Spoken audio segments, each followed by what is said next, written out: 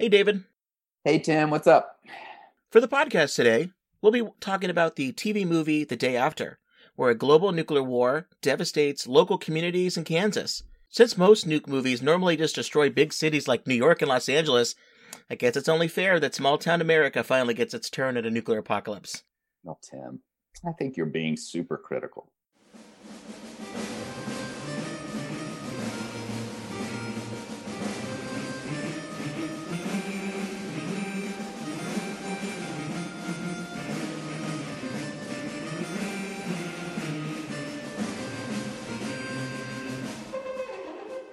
Welcome to another episode of the Supercritical Podcast, where we delve into the fun and oftentimes nonsensical way pop culture portrays nuclear weapons. My name is Tim Westmeyer, someone who studies nuclear weapons and works on nuclear nonproliferation for a living. I'm joined today in the podcast studio over Zoom with my special guest, David Craig, Clinical Associate Professor of Communications at the University of Southern California, Fight On, where he teaches graduate courses about media industries, management, and production. He researches and writes about a new set of media industries based on how creators, vloggers, influencers, YouTubers, gamers, live streamers, and the like operate off of social media platforms globally and in China. And, this is really cool, he's also an Emmy-nominated producer with his fingerprints on 30-plus films, TV shows, web series, documentaries, and stage productions. Most of his productions foreground social issues, such as like those in The Day After, intended to reach the largest audience and often distributed for use in the classroom after they are aired. Welcome, David. Hey, Tim. This is exciting to have you here because you are working on a book project where you will discuss some of the behind-the-scenes production of the movie The Day After, which we're here to talk about. This is a movie that had quite a big legacy on the nuclear arms race and on the American public.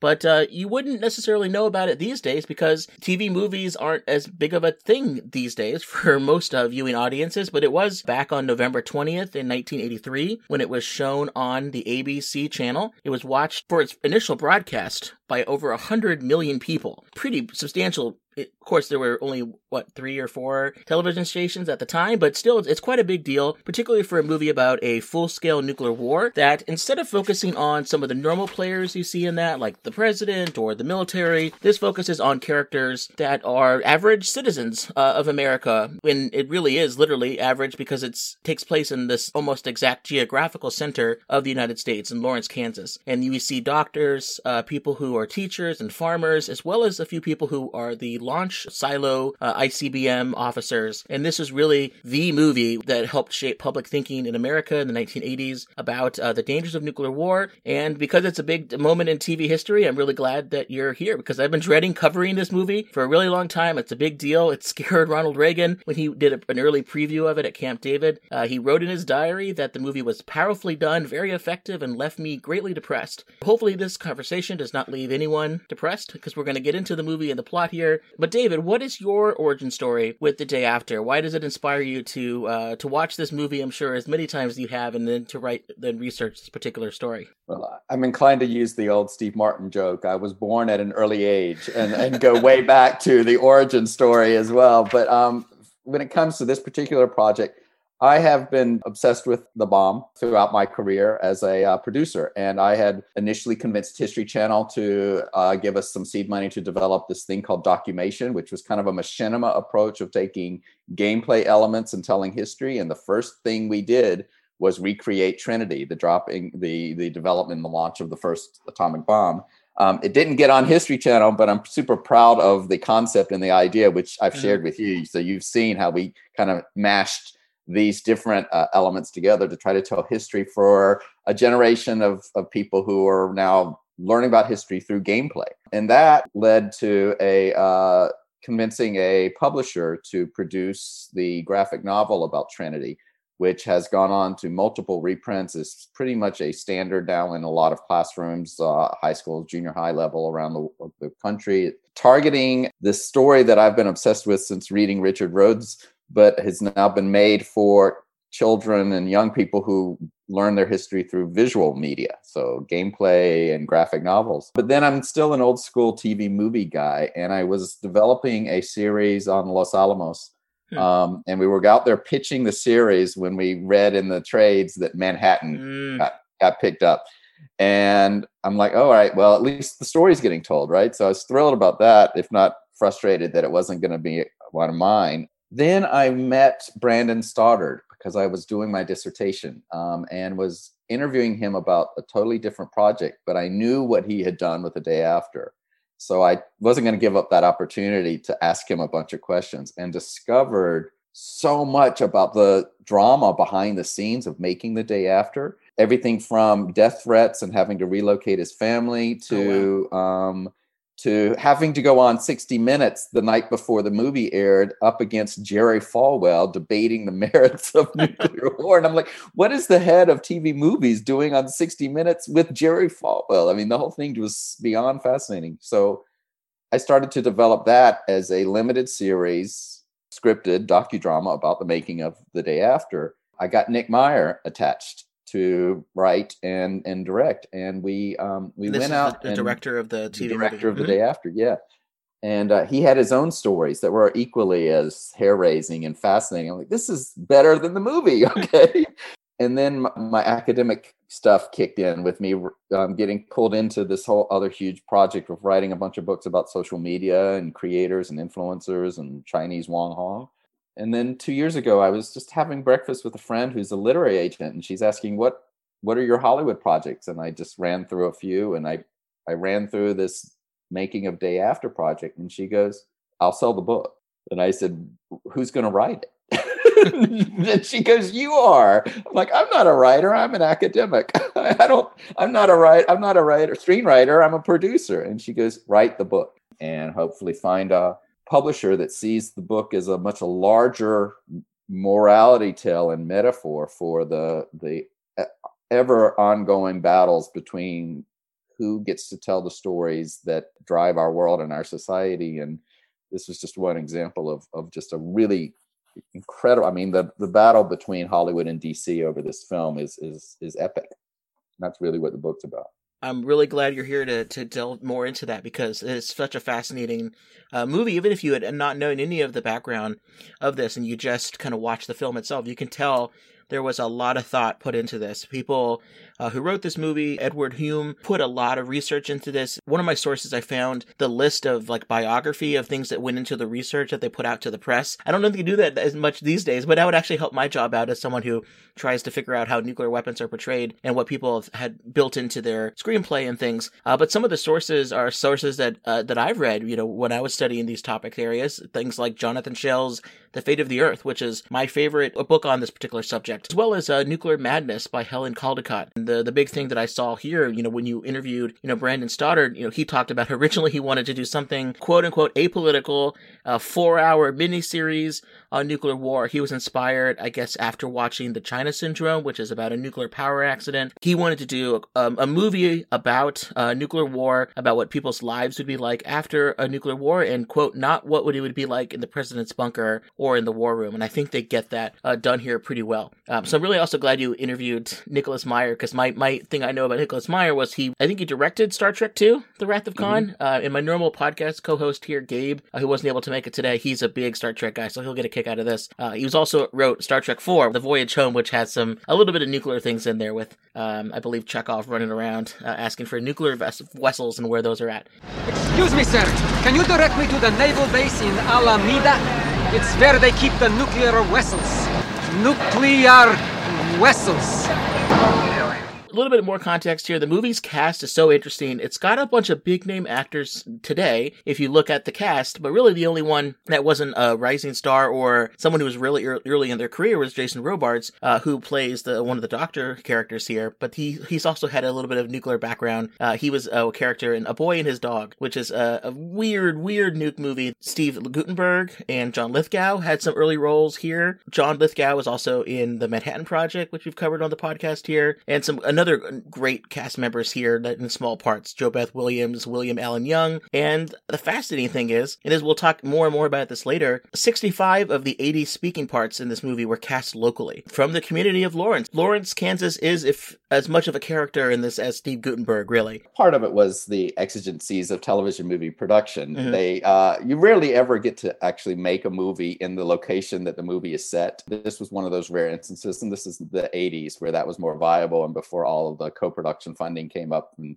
I've made movies about Florida shot in Montreal in the middle of this winter. So was it in Vancouver? Vancouver, yeah, Montreal, exactly. Atlanta. I've literally been to every province of Canada making TV movies. The worst was when I made a movie about George Washington crossing Delaware, and the New Jersey Travel Office wanted to show the movie, and I said, happy to. By the way, we shot it outside Toronto, and they're like, never mind.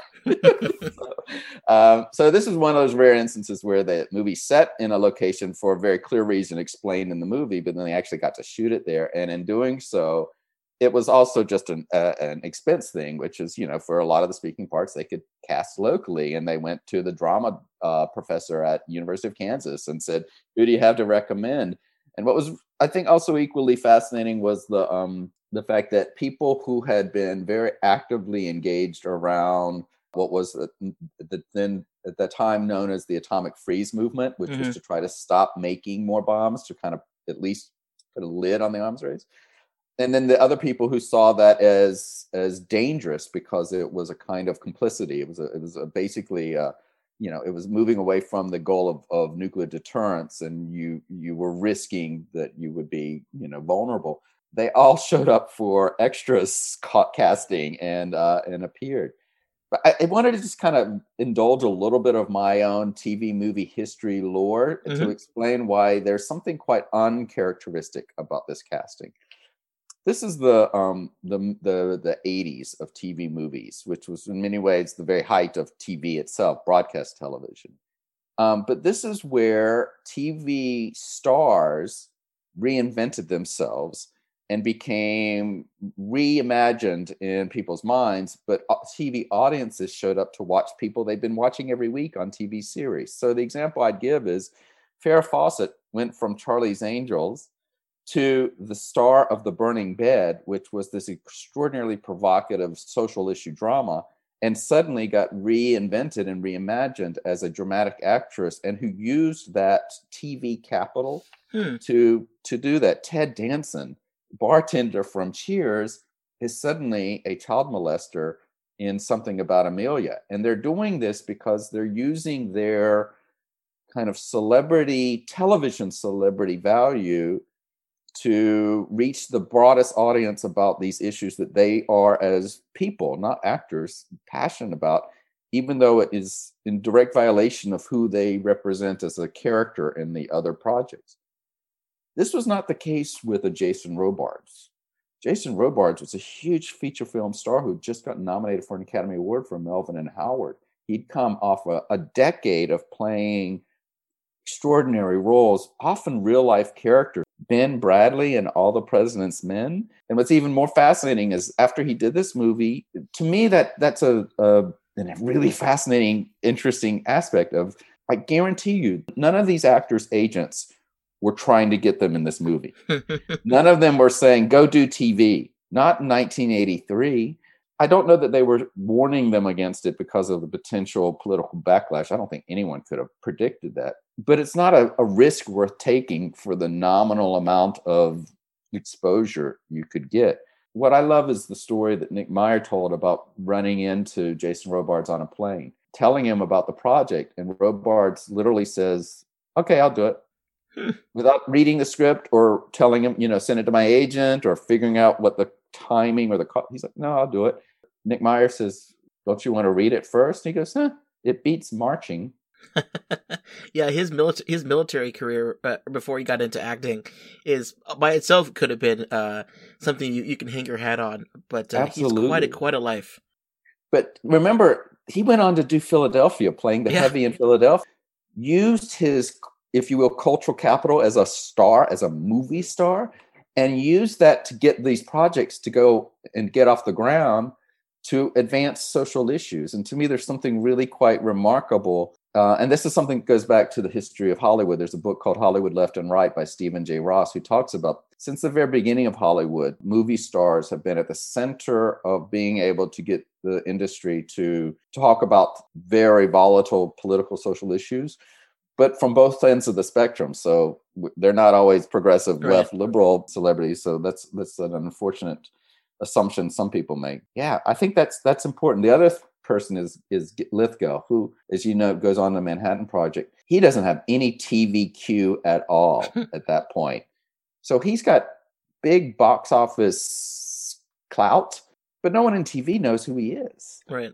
So there's something, I think, quite remarkable about this cast in that regard. They're not your typical TV movie cast, which arguably should have made it harder to get an audience, but it ended up not hurting it at all. Well, it's definitely a movie that had a better end result in terms of a TV movie, a TV, made for TV experience than other TV movies we've covered on this podcast series. I'm thinking in particular about this movie called Atomic Train with Rob Lowe and some others, which has got some big name people in it, but it's complete garbage. 4 hours of garbage. So I'm glad that this one worked out as well as it has. And I think people would agree.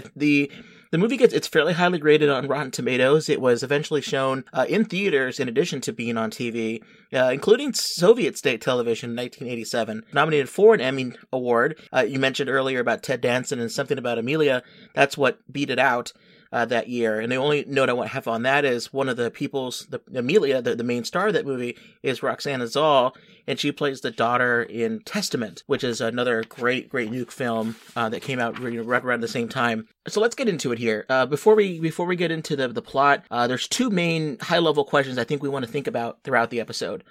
First, what is it about this TV movie that left such a massive impact on the American public and, and a U.S. president? What is the thing that's behind this that kind of gets someone thinking about these topics a little bit more than the average affair you would see in the theater?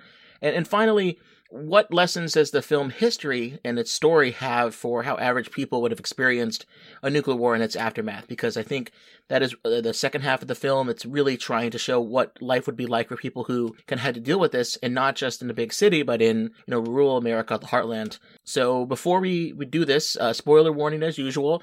This movie came out in 1983, so you probably should have seen it. And if you're interested in the topics that we cover on the podcast, this is definitely one that I recommend people see. It's one of those seminal films that has inspired quite a number of people that I know of that work in the nuclear field. So for this one, because of that, I'm going to divide our plot discussion into two main sections. First, the lead up to the bombs exploding, and then the aftermath. And the reason I'm doing this, the silly reason is, that's how it was shown on TV.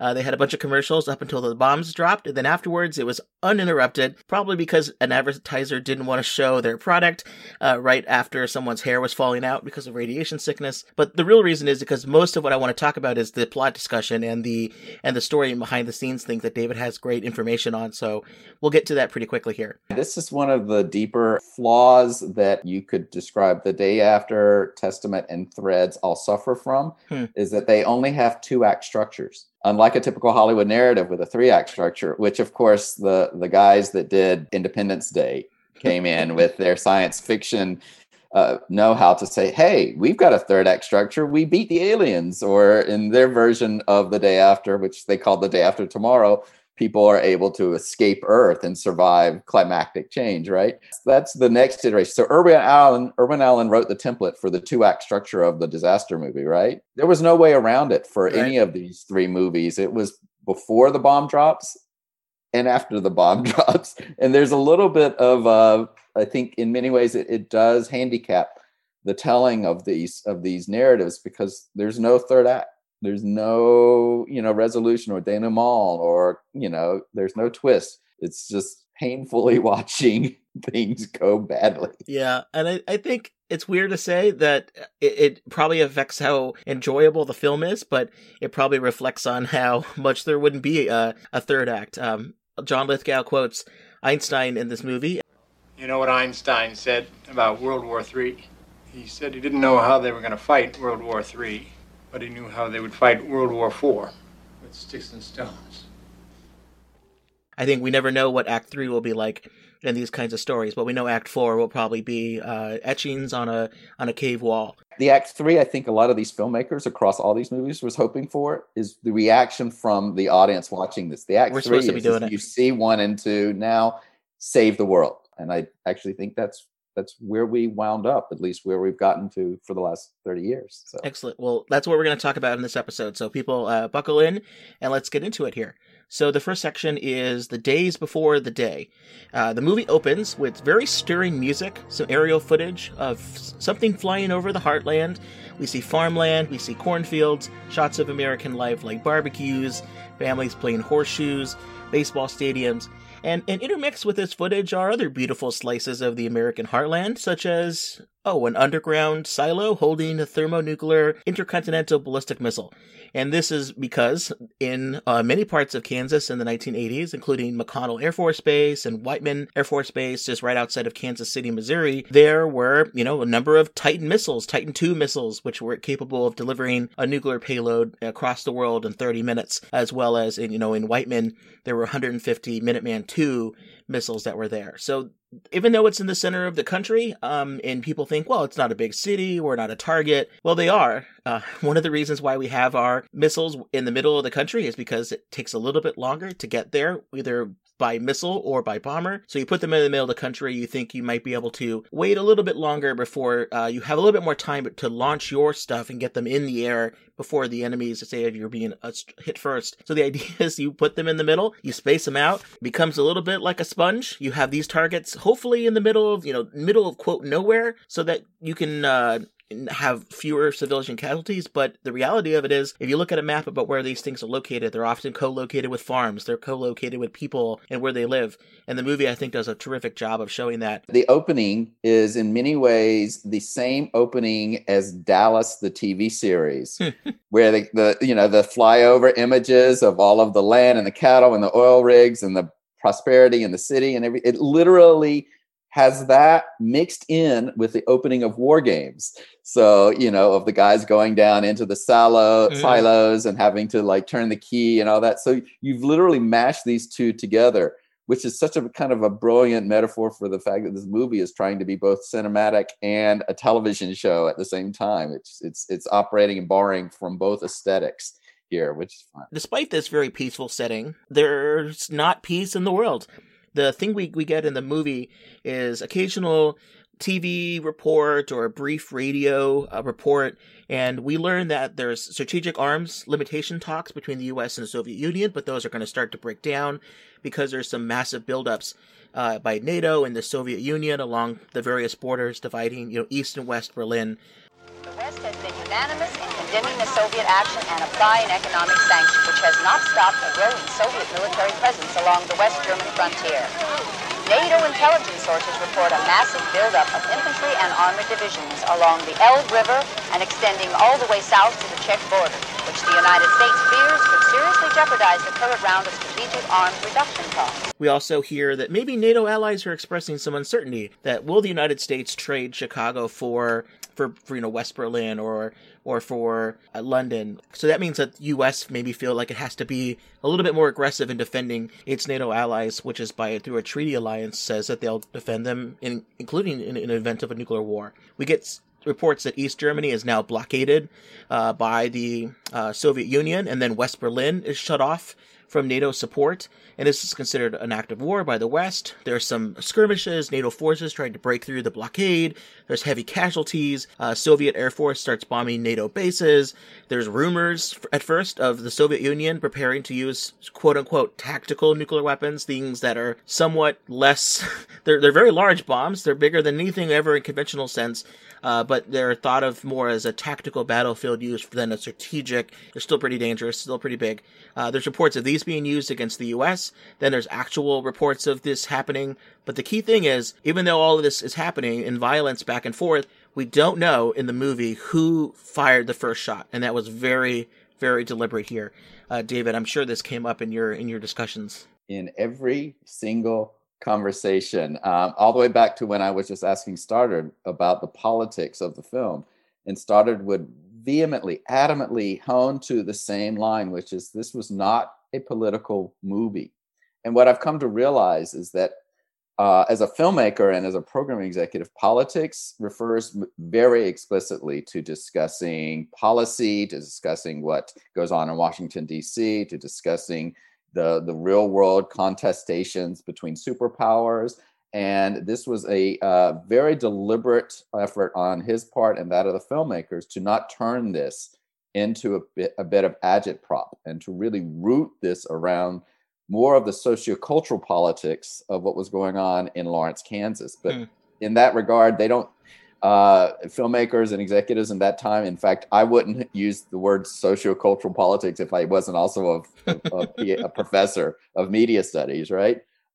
Politics, capital P or small p, is something that as a filmmaker, you're told to not advertise or promote. There's the famous line about if you want to send a message, call Western Union, that Sam Goldwyn said, which is the idea that you don't let on, you don't acknowledge, but you also don't foreground your position, because in doing so, it's less persuasive. And we saw this, for example, with Threads, and people's frustrating comparisons between these two movies. They really resent that The Day After wasn't explicit and that Threads was. But we're talking about two separate contexts, where Threads was in many ways a intervention around the superpowers treating Britain like it doesn't exist and doesn't matter. That was a very different sort of framing than what these filmmakers were trying to do. And if there's any political thing I'd say that they were hoping for, that they were striving for, was to remove the exceptional American denialism. It was to strip away our belief that we were somehow superpowered and overwhelmingly able to prevent this from ever happening. So that was the politics of the movie. It wasn't an indictment of policy or of capitalism versus communism or the geopolitics of the world. It was really a political movie about American denialism and our capacity to continue to fool ourselves into thinking that we're somehow safer when this madness was taking place despite that. Two friendly neighbors to the north and south and two oceans on either side may stop you from getting invaded, but it does very little, it turns out, to stop incoming nuclear missile or a bomber, or even the ocean's not safe from submarines that can fire nuclear weapons. So I think this is a terrific point on this point. And I will say this, I will put my cards on the table here. I was one of those people who did not enjoy The Day After as much because I didn't think it was as hard-hitting as it needed to be compared to Threads. However, after doing research for this and after reading your notes, and I'm sure this conversation will change my mind even further, I'm starting to see what each was trying to accomplish a lot more. And I think I finally have gotten over the block in my head that Steve Guttenberg's in this, so therefore it's not as serious as it needs to be, because I was a big Police Academy guy growing up. That was one of my dad's and my mom's favorite movies series.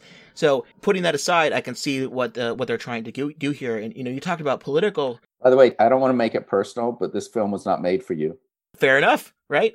It was made for people who never think about this issue and might be persuaded to care more. And that's what I think Nicholas Meyer, I wrote somewhere that he wasn't trying to reach people who were already like me on this side.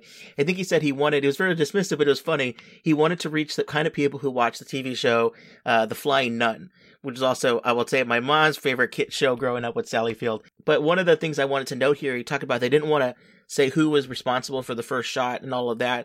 Well, they even got pushback from the people that they might want to assist on this movie, like the U.S. government, the Department of Defense. We got into this in great detail on the On the Beach episode that we recently covered about how the role of Hollywood and the Pentagon back in the 50s and 60s, it was if you want a movie made and you want the toys, the props, you have to give script approval to the Pentagon.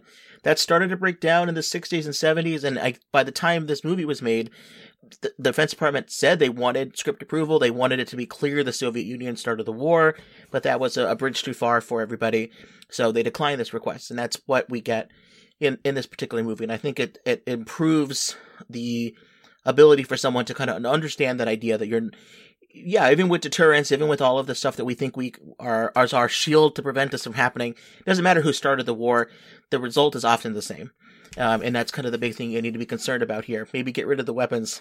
There was an interview on Nightline with Koppel about 5 years later with a Russian bureaucrat and a U.S. Secretary of Defense, like someone in the Defense Department, talking about propaganda and the state. The Russians talked about how it was so hard to control and keep a lid on propaganda that promoted the Soviet Union as it was gradually or rapidly starting to fall apart at the seams for all the various reasons we now know from history. The US bureaucrats said, well, you had your propaganda problems and we had the day after.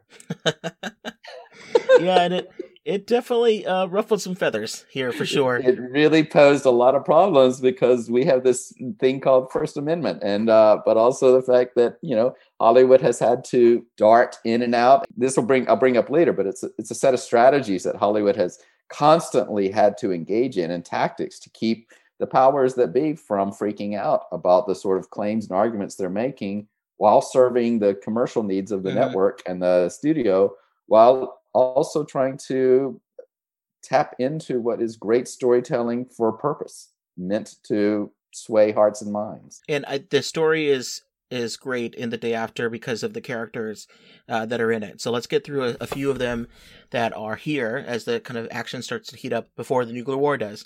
So the main person, I would say, probably the lead of this movie, if you had to pick one, it's very much I think in your notes you mentioned as a Rashomon type plot. I think it's true. It has a couple different things that weave in and out. But one of the main people of this, the main star at least, is Jason Robards, plays Dr. Russell Oakes, and he is a kind, an older, well-respected surgeon. I think he's based in Kansas City, but he teaches classes at the University of Kansas in Lawrence. He's got a son in football in high school. He's got a daughter who's, I think, an art history, so he's going to move to Boston at some point soon. So he's worried about that. He's worried about what the future of his family is going to look like, and his wife is also pretty worried, but she's worried about the conflict in Europe and what it might bring up some of their fears and things they had.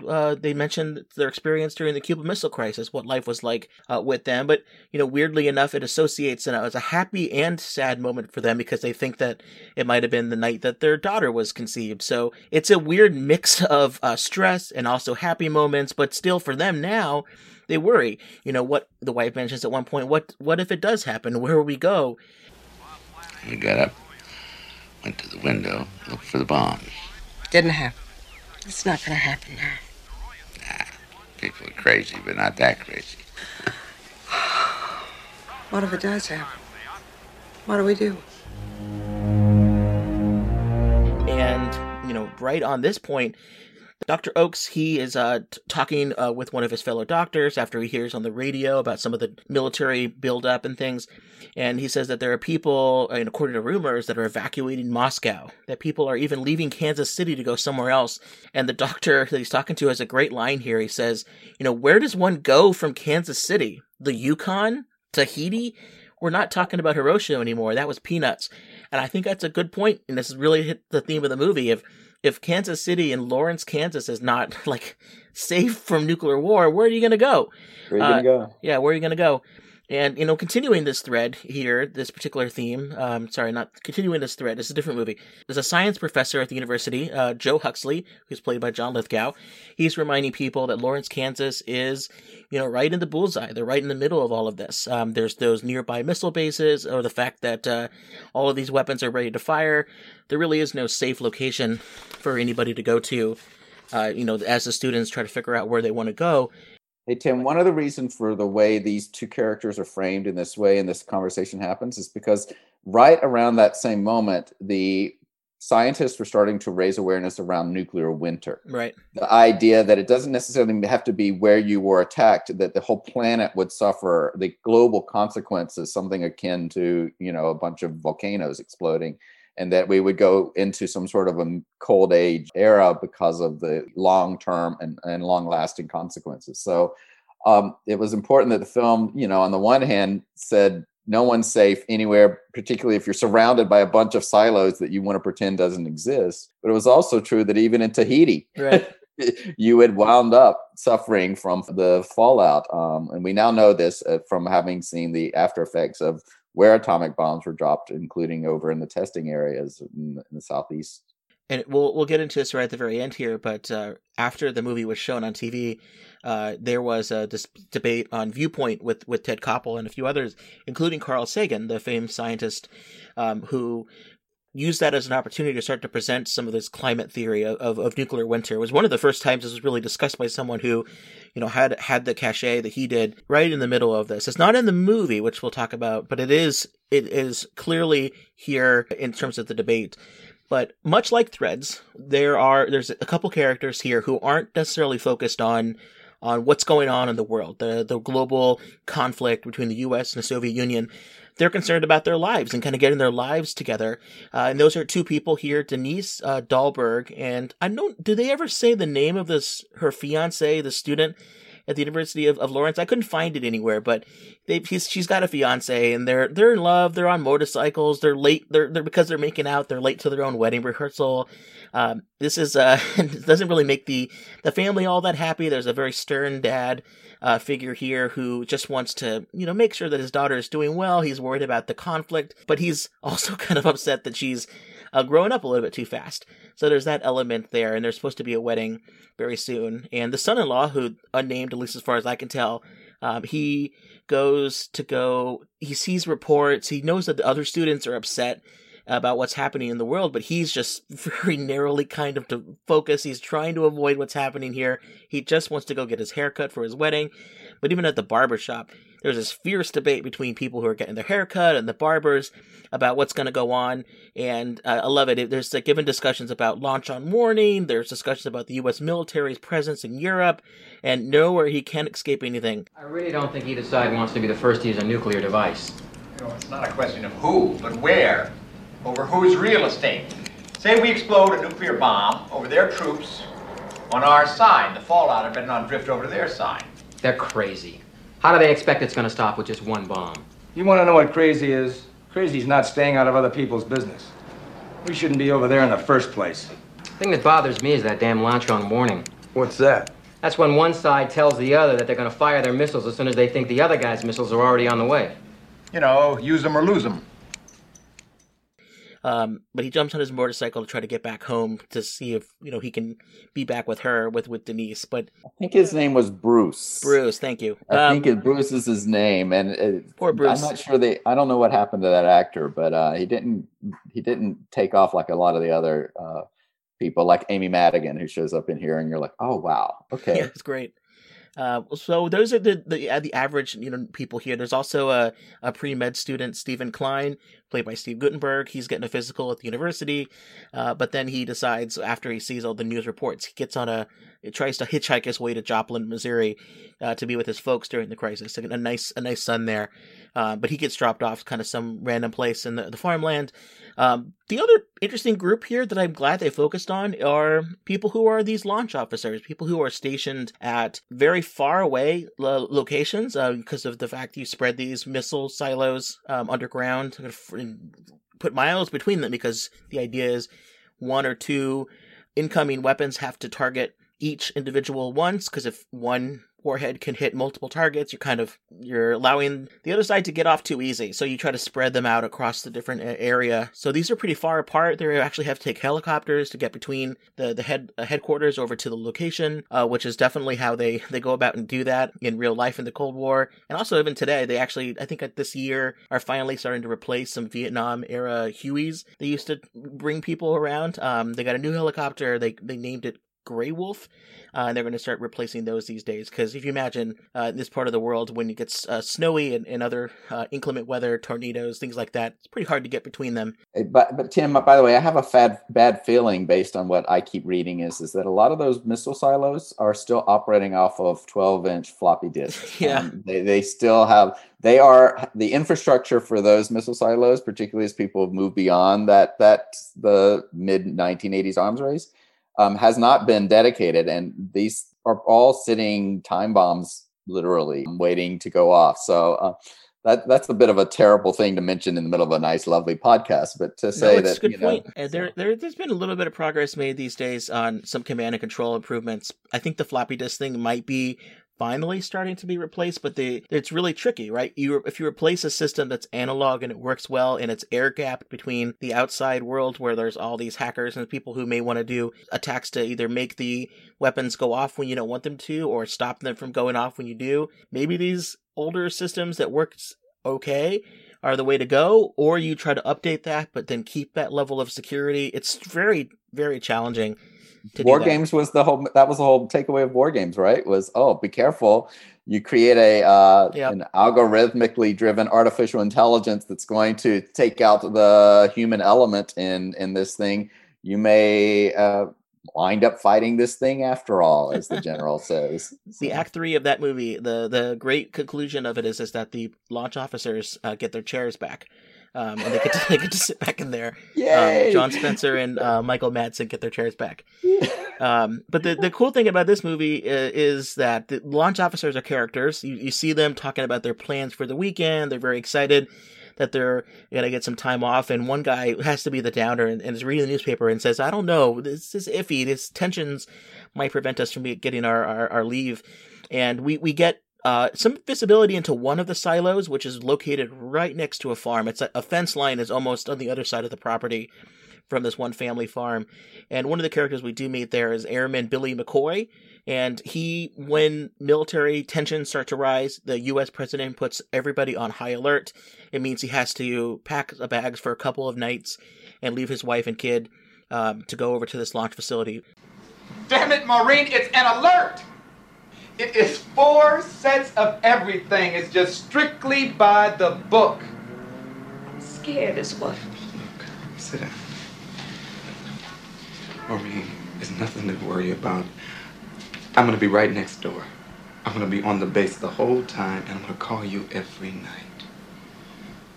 Okay? I just want to also say, through the lens of 2021 storytelling, that this is an African-American military character who is actually the voice of reason, basically turning to the other characters in the story and saying, don't you get it, guys? I mean, we did our job. Yeah. But now we've got a bigger mission now. I mean, which is find our families and save our families. And they're torn between this kind of blind allegiance and duty, infidelity to what they were told they must do as part of this mission, and the understanding that he has, which is, oh no, the world's changed, and I've got to, go about doing what's there's a larger cause here. I think it gets understated in that, but for a TV movie to have an African-American character be the moral and ethical center alongside Robards, I think was in some ways a bit of a I was going to say a testament, a tribute to the filmmakers, because I don't think it was something that was normatively accepted and appreciated. But although, remember, these are the same programming executives that made Roots, Brian Song and Jane Pittman. So they are always probably more conscious and aware than other parts of the media industries, Hollywood, film, feature films, or series television, about diversity and multiculturalism and representation. So maybe it was something that factored in. Can we make sure we have African-American representation here? And that was, I believe, William Allen Young, who plays William Allen Young, Billy who's McCoy. gone on to act for the last 30 years, but can't honestly say, and he's done a lot of mostly TV, it looks like. So yeah, he's had quite a career here. Really well. But you mentioned, when they did their job. So that's the day. That's the next section here. So on the drive back home after one of his either working at the hospital or teaching classes, Dr. Oakes, his radio, they start to hear an emergency broadcast. It's a signal that telling people something's happening, prepare for the worst. Accounts to substantiate the rumor that low kiloton-range nuclear weapons were detonated this morning during the conflict, resulting in the reported destruction of Wiesbaden and the outskirts of Frankfurt. This is an emergency broadcast system. He tries to call home on a payphone, and I think on one of the small, really powerful scenes in the movie is everyone else has the same idea. The line for the payphones, which don't exist at all these days, but in 1983, everyone was trying to do the same thing, and there are people panicking, and no one can can't reach home, so he's not able to call home, but he tries to get back.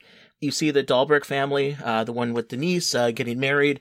Instead, the dad is trying to prep the shelter with beans and water, and they start digging dirt onto the wall of by the windows for their basement, where they're essentially probably a storm shelter and not meant for a fallout shelter. Trying to put dirt there to kind of create some space between fallout and kind of where they're going to be. By the way, Tim, there's a funny anecdote about what's going on at that moment. The Undersecretary of Defense in 1982 had just said, we can all survive a nuclear war. All we need is a shovel, which was the idea is that you just build a hole and you bury yourself under 4 inches of dirt and then come out when it's over and you're fine. Literally, that's what the government, well, some members of the government were trying to say. So the whole idea that they're burying themselves and using dirt to encase themselves in an odd way, it has parallels to that crazy statement that has pushed a lot of buttons. They're trying to get food for the shelter. There's a huge food riot. Everyone's at the grocery store. People are panicking, trying to buy products. And at one point, in a very, very powerful scene, the Dahlberg father physically has to drag the mother down to the basement because she's making the bed, because she's getting ready for the wedding. She's in denial and shock for what's happening here. And I think that is just a powerful scene. And at the risk of slowing things down again, have you heard anything from any of the people you interviewed about that particular scene? Because it's such a small one, but it is one of the ones that I think about a lot when I think about this movie. It's so interesting that you bring that up because it wasn't something that was top of mind until I was revisiting some of the critiques and commentaries for this podcast we're doing. And the Threads people kept saying, what's wrong with her? How can she be such an idiot that she doesn't know that this is the end of the world? And to me, it's such a kind of a non-American understanding of what is Heartland America, which is that's not top of mind, but also this is, to my point, this is a film about shattering American denialism. Right. About somehow getting us past the fairy tales and the myths that we've had to create to live day to day. And Bibi Besh's character is kind of breathtaking and daring in an odd way at just refusing, because she knows that this is a bit of a fool's errand, running down to the basement to hide with her family, as if this thing was just like a bad tornado that's going to blow through like Annie M, is a little, that's as absurd to her as it is to us watching her go about trying to make the beds. I just also want to make another plea to say that Bibi Besh is another actress who goes on to star in other TV movies that foreground social issues. There was a great movie called Doing Time on Maple Drive about 10 years later, which was all about a gay man coming to terms with who he is and attempting suicide. And she's the mother. She plays kind of like Mary Tyler Moore in Ordinary People. She's the stern, hard mother who cannot accept and come to terms with the fact that she has a gay son. And you see this pattern repeated a lot of a small coterie of actors willing to take on roles where they're often playing fairly negative or not always the romantic lead in these roles. They're willing to let audiences not like them because there's a larger mission involved, which is they're part of a social issue story that they're trying to get a message and a moral and a lesson across. And I feel like they don't get enough credit for doing that sort of work. It makes you very vulnerable when you are someone in those kind of situations. I all the power to them, and I'm glad that they were recognized, at least by many people in terms of the roles they eventually did get for their role and work in this. The movie's not completely filled with original performances. There's actually quite a bit here in the movie where it starts to become a little bit more like a stock footage montage, but I actually think they do a really effective job in kind of intermixing stuff here. There's shots of, now the military is starting to get going here. There's a news report that interrupts some kids watching some cartoons that tells everybody, look, there's a nuclear weapon went off in the air, an airburst over Soviet Union forces in Europe, and there's a flurry of military activity. You see B-52 bomber crews, scramble to get into the air at NATO headquarters. You hear been hit by a nuclear weapon. One of the weirdest things about this movie, and I want to ask you about this later, it starts with what appears to be like stock footage of someone who's at the airborne command post, the Looking Glass, the mobile aerial plane that can, in case if NORAD or Strategic Command is destroyed, the Pentagon is destroyed. This is something in the military that can still issue the orders to the launch silos, to the submarines, to the bombers to go about with their mission. We see this start to scramble up, and at the very beginning of the movie, there's a kind of a quiet moment where the commander comes on and starts asking, "Where's the president? Where's the vice president?" Great, good to know, but it's a normal day. So maybe it's just one of those, this is just a part of American day-to-day life than it is the barbecues and the plain horseshoes. It's just that very quiet moment. It's like, yeah, everything's perfectly fine. But we see that actually run into action. They get the codes, the authentication codes, and then finally the orders to go out to everybody to use their nuclear weapons. We see the launch silo crews receiving their orders and going through really the motion that they need to launch the missiles themselves. And everything really tracks for what I know, and when I've talked to missileers, kind of the process. And a lot of this stuff is actually not hidden because there's no reason for it to be secret. If anything, you want to show how fast the process can work and that it's smooth so that the other side is going to hesitate before they think that they can get to you before you get your weapons up in the air. I think it's a mix of stock footage and other pieces, but I think it's done pretty effectively here.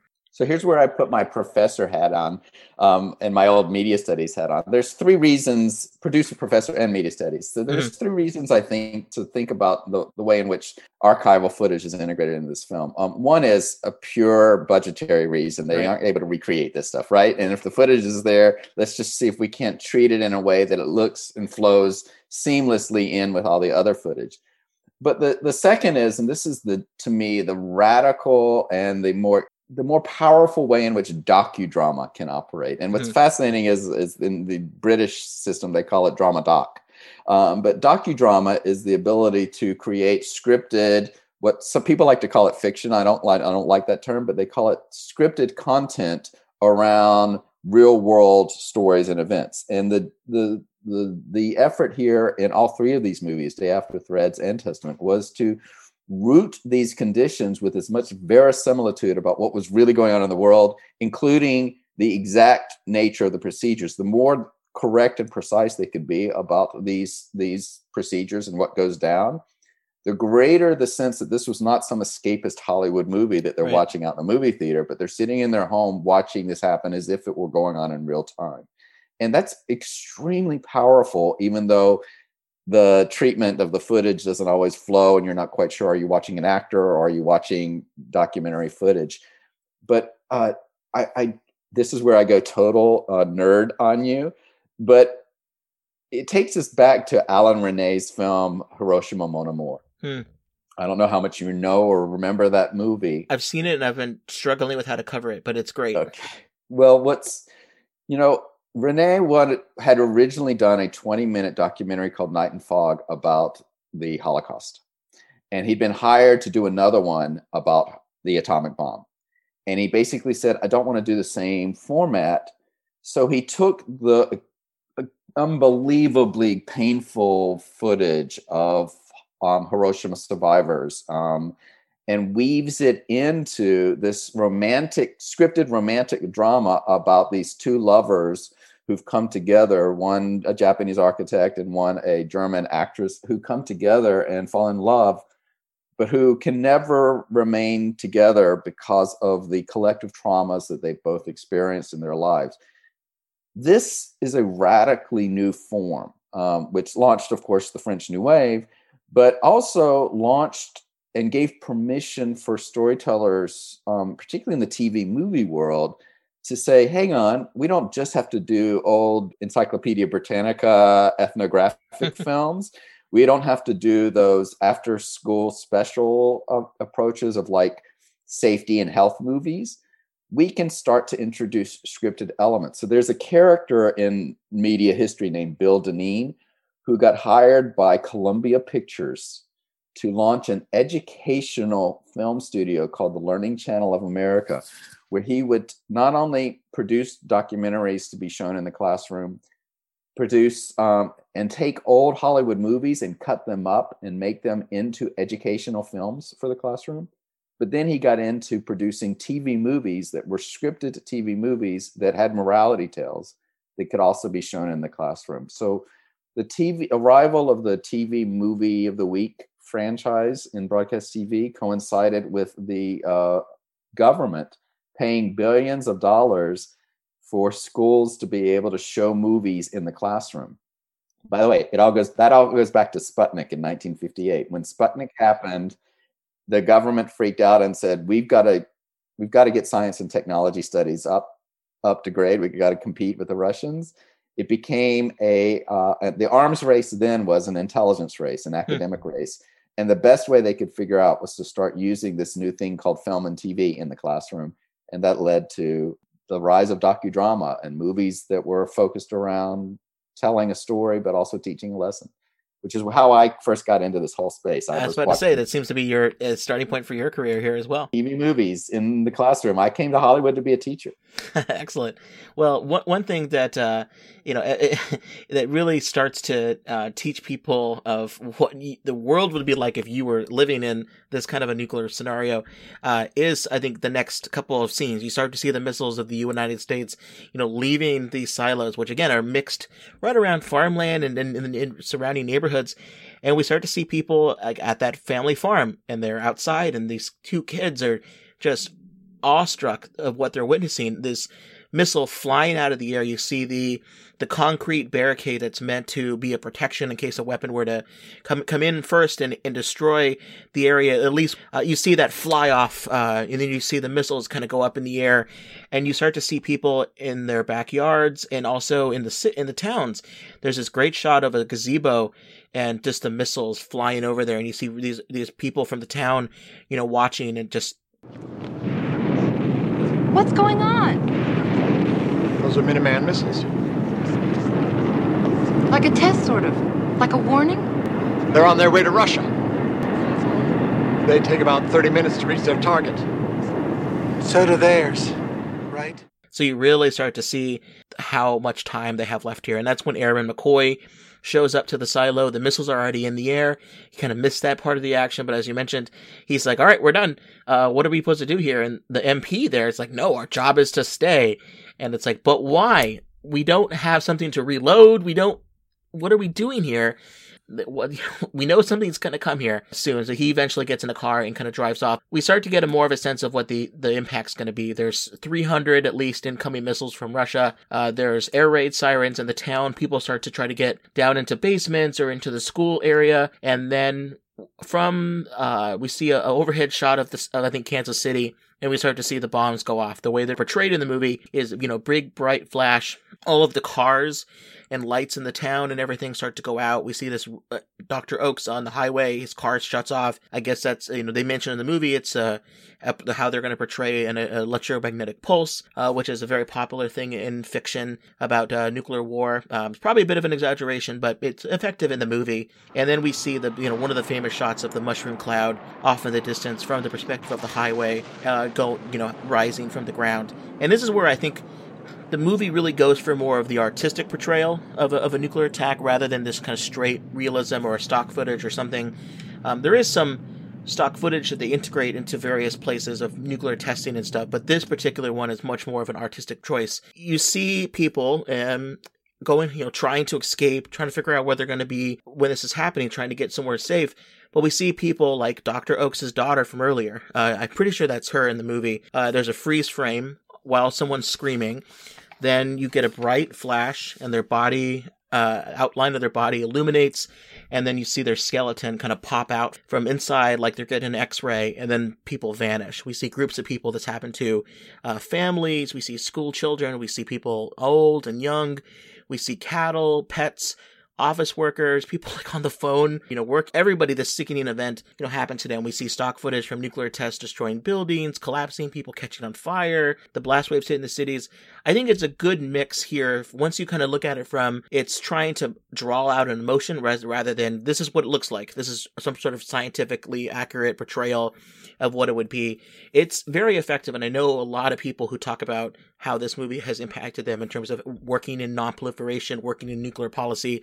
It's those images that kind of, get them in their gut, and they kind of really continue to remember to this day. Was some of the stuff that you maybe talked to some of the filmmakers about why they went with that particular approach, other than the fact that, budgetary reasons, they can't actually blow up a nuclear weapon and film it? Well, it is interesting when you think about the fact that when the bomb was dropped in Hiroshima, there were only images of the burned shadows left on the buildings because the bodies had been disintegrated. And in some ways, this is kind of an optical effect of burning those images into our memories that we can't ever be able to move past them. Right. And that was definitely a strategy, although I got to confess, I haven't done a lot of digging down around the nature of the circumstances and the visual effects team that was involved.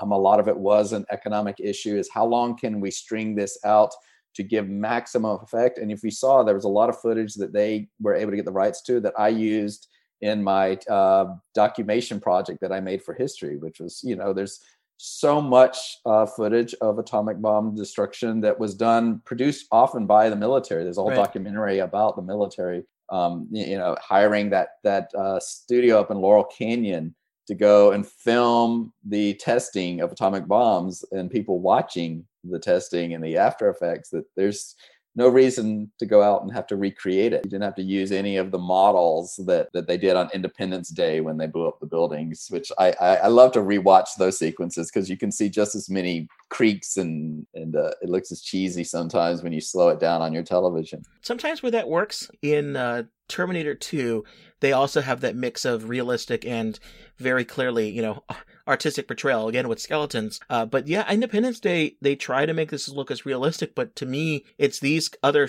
versions and portrayals that I think really leave much more of an impact there. The thing I wanted to also mention is the comparisons between this montage sequence to what you see in Threads. I've heard critics often say, well, Threads was so much more effective because you had the woman peeing her pants. Right. And I'm like, it's a pretty startling image, and one produced totally out of exigency.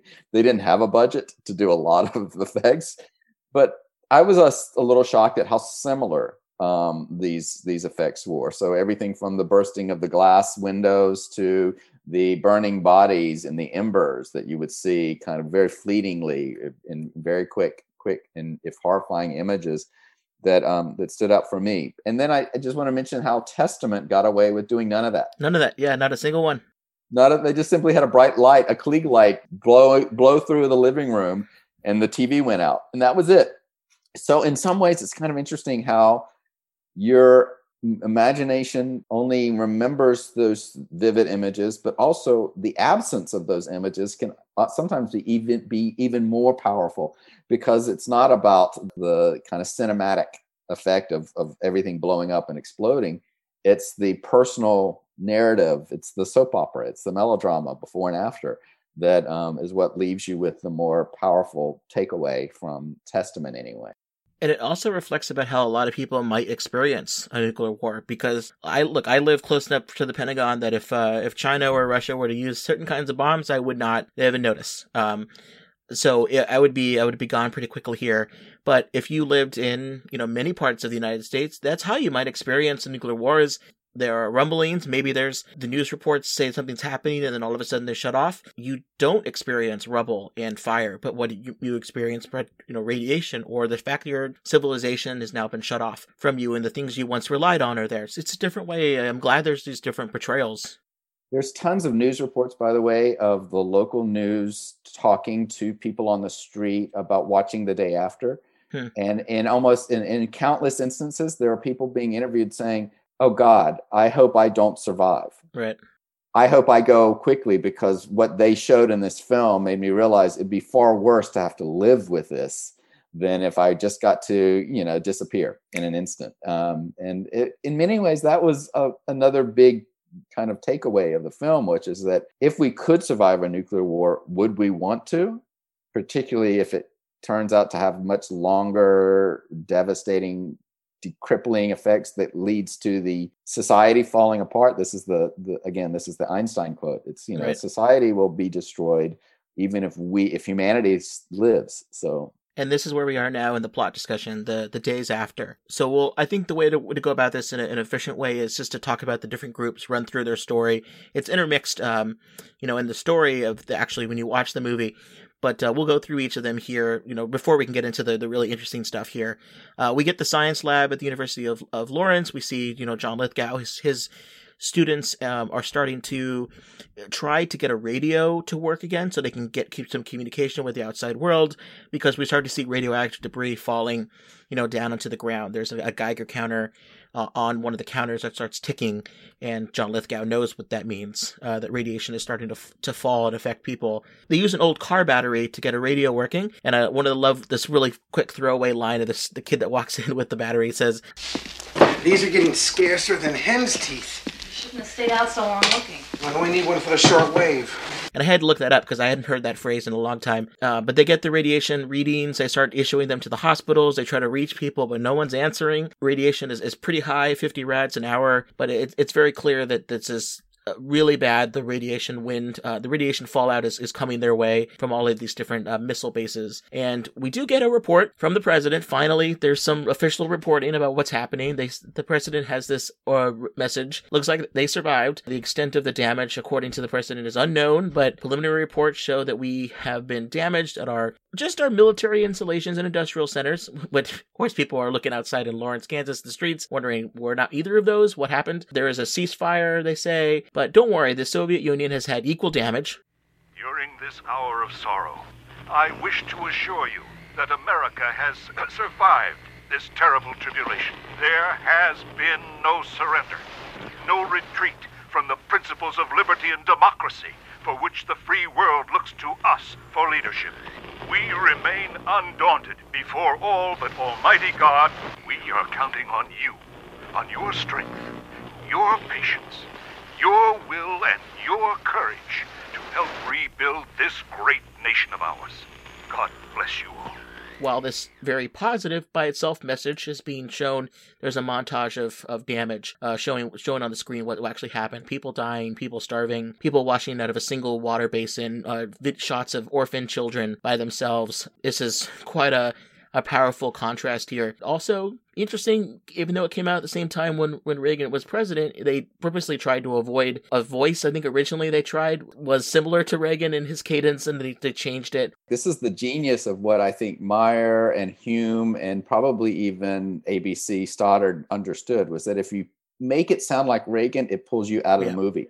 It makes you suddenly very conscious that this may be a propaganda film. If you don't, you have some generic kind of presidential voice. It sounds very stately.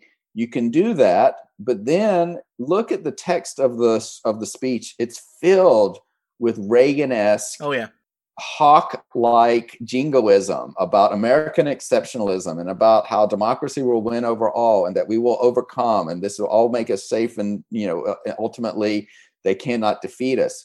And it is that sort of kind of raw, almost nationalism, which regrettably we've been re-witnessing again in our contemporary moment, that leads to that denial, that leads to the notion of American exceptionalism, and that we have somehow marshaled these resources and a political system and a military that cannot be conquered and that will win out overall, allows us to also hide in this basis of we're safe and we don't have to worry about it, and we don't have to be as obsessed as the Brits were in Threads about watching it in the pub and screaming when anyone changed the channel. We don't have to watch the channel. We don't have to turn on the news every night.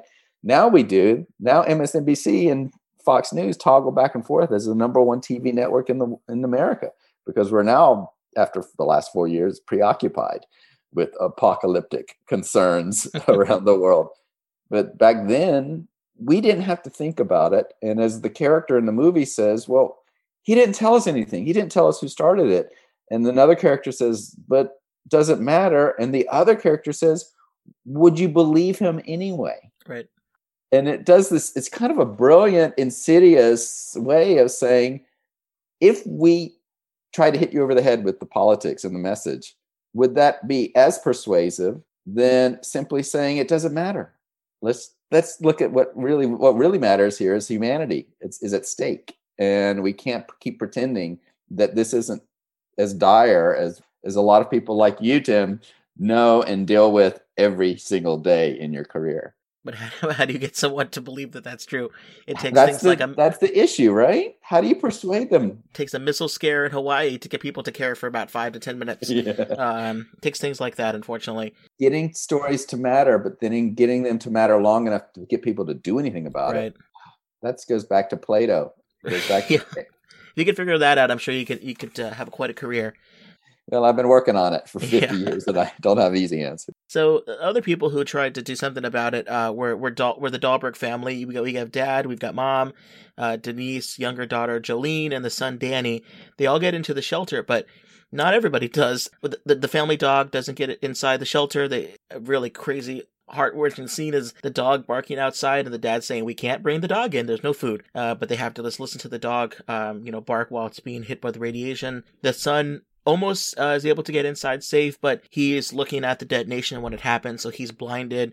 His retinas are burned. The family doesn't know how long they're going to be in there. Denise doesn't know where her fiance, Bruce, is. They eventually do let someone in. They let Steven, the guy who was hitchhiking, Steve Guttenberg, they let Steven in, which is helpful because, he brings food, and 2, he can maybe help Danny a little bit here. And he's very grateful for the fact that he knows what's happening. He knows about radiation a little bit, at least, and he knows that he needs to be inside. So they're able to stay in there, but only 5 days go by before the family starts to not know what day it is. Denise is starting to freak out. She goes stir crazy, not knowing where her fiance is, and she actually runs outside. Steven promises the dad, all right, I'm gonna go get Denise, I'm gonna bring her back in, and he tells her about radiation, the fact that it's invisible, but look at all the cattle that are around here, they're all dead. See? There's nothing wrong out here. It's a beautiful day. No, it only looks that way. You can't see it. You can't feel it. And you can't taste it. But it's here, right now, all around us. It's going through you like an X-ray right into your cells. What do you think killed all these animals? She gets eventually brought inside, back into the shelter, but not before there's this really sad scene of her holding her wedding dress. And it's also really clear that they've been outside long enough that they might be exposed to too much radiation for their bodies to be able to survive. But it's one of those things, it seems fine at first, but then it gets worse and worse, and the movie does show that. When it's finally quote-unquote safe to go outside, maybe after 2 weeks, we find out someone else tried to get into the shelter. It's not a scene in the movie, but when they try to open the door, there's a body kind of sitting right outside. That I think is a really powerful little small scene there. They attend a little bit of a religious ceremony out in a burned out church. There's this sermon about how they should be grateful that they're survived and that they're alive. They should be happy that the nuclear war destroyed the destroyers of the earth. It's a fascinating little religious ceremony there. We give thanks to thee, O Lord God Almighty, for rewarding thy servants and those who fear thy name, both great and small, and for destroying the destroyers of the earth. The kind of brilliant, if pretty daring, I think, and pretty provocative way in which faith and religion and church is subtly thrown in here is also, I think, a testament to the filmmakers, and I'm gonna give Human credit for that. Because remember, at the same time that this is a small town Midwestern community for whom that belief system is still a vital way in which society remains operable, the larger forces within the evangelical movement had not only fully become aligned with the conservative movement, but brought Ronald Reagan to power around a pro-Hawk, pro-nuclear defense. And the more people started to rebel against this idea, the madness of the atomic arms race, the more evangelical leaders like Phyllis Schlafly and Jerry Falwell started going out on the record and making the craziest things like, God gave America nuclear arms. Or like I said, Jerry Falwell going on 60 Minutes to promote the arms race against Brandon Stoddard before this movie aired. I mean, there's something so quite ridiculous and insane about the collusion between the evangelical movement and the conservative movement around apocalyptic arms races that doesn't, to this day, is something I don't think, to be perfectly honest, we're still suffering the ramifications of that kind of alignment between the religious political and the global political, and we've seen this with the last 4 years, and that hasn't played out yet. It's so fascinating because for me, my religious experience growing up, I went to Sacred Heart Catholic schools for most of my life, and the people there that were teaching were fiercely anti-nuclear weapons, to the point where one of my religion teachers would take people once a year to the atomic test site and would protest, and we would get officially arrested by stepping over the line. It was part of a big ceremony. No one wasn't trying to infiltrate or anything like it's Area 51 or anything. But we would get arrested and go through this process, and it was a whole thing. And it's so interesting that there's this other part of religion that is, these things are gifts from God. It just reminds me of the Planet of the Apes movie, Beneath the Planet of the Apes, where people are religiously worshiping an ICBM cobalt-laced nuclear weapon, and kind of how that's going to bring about the cleansing of the world. And it's very just foreign to me. Phyllis Schlafly said, the atomic bomb is a marvelous gift that was given to our country by a wise God. But what of course, while Oppenheimer is quoting from right, not the Bible. Yeah, exactly. Yeah, he's referencing a different religious belief system to say, what have I done? I'm the destroyer of worlds, right? What's also interesting here is this is something that my book goes into, is that the White House turned to these outside allies who were already aligned with them politically around particularly mutual interests. Mm-hmm. Why the arms race is mutually assured interest? Mutually assured interest. There we go. Perfect. And turned to them and said, why don't you guys carry a bit of the water for us in trying to hijack the narrative of this film? So, which we'll get into later. But so the film itself does a critique of how the faith leaders of the community were kind of left bereft and unable to figure out how to help their community survive. But that plays into what was going on outside of this film, of the faith leaders in this side of the evangelical movement saying, what do you mean? We need build more bombs. The church scene in this one is definitely that contrast of, well, this sermon is fascinating because grateful to be alive. I guess I'm happy that the people who destroyed the world are dead, but it's not clear of who those people are. Do they mean the Soviet Union, or do they mean like Washington, D.C.? They don't necessarily even know. I think people are still trying to figure out what's going on. Stephen promises to bring the family, Denise and Danny, to University of Lawrence Hospital because it's close by, and get some treatment for both of them. One of the scenes that is so impactful is Danny, who's blind, is asking Stephen when they're on a horseback trying to get to the university. Danny asks, what do you see? Because they had been in a shelter for 2 weeks maybe. And Stephen looks around and says, cows, telephone poles, usual stuff.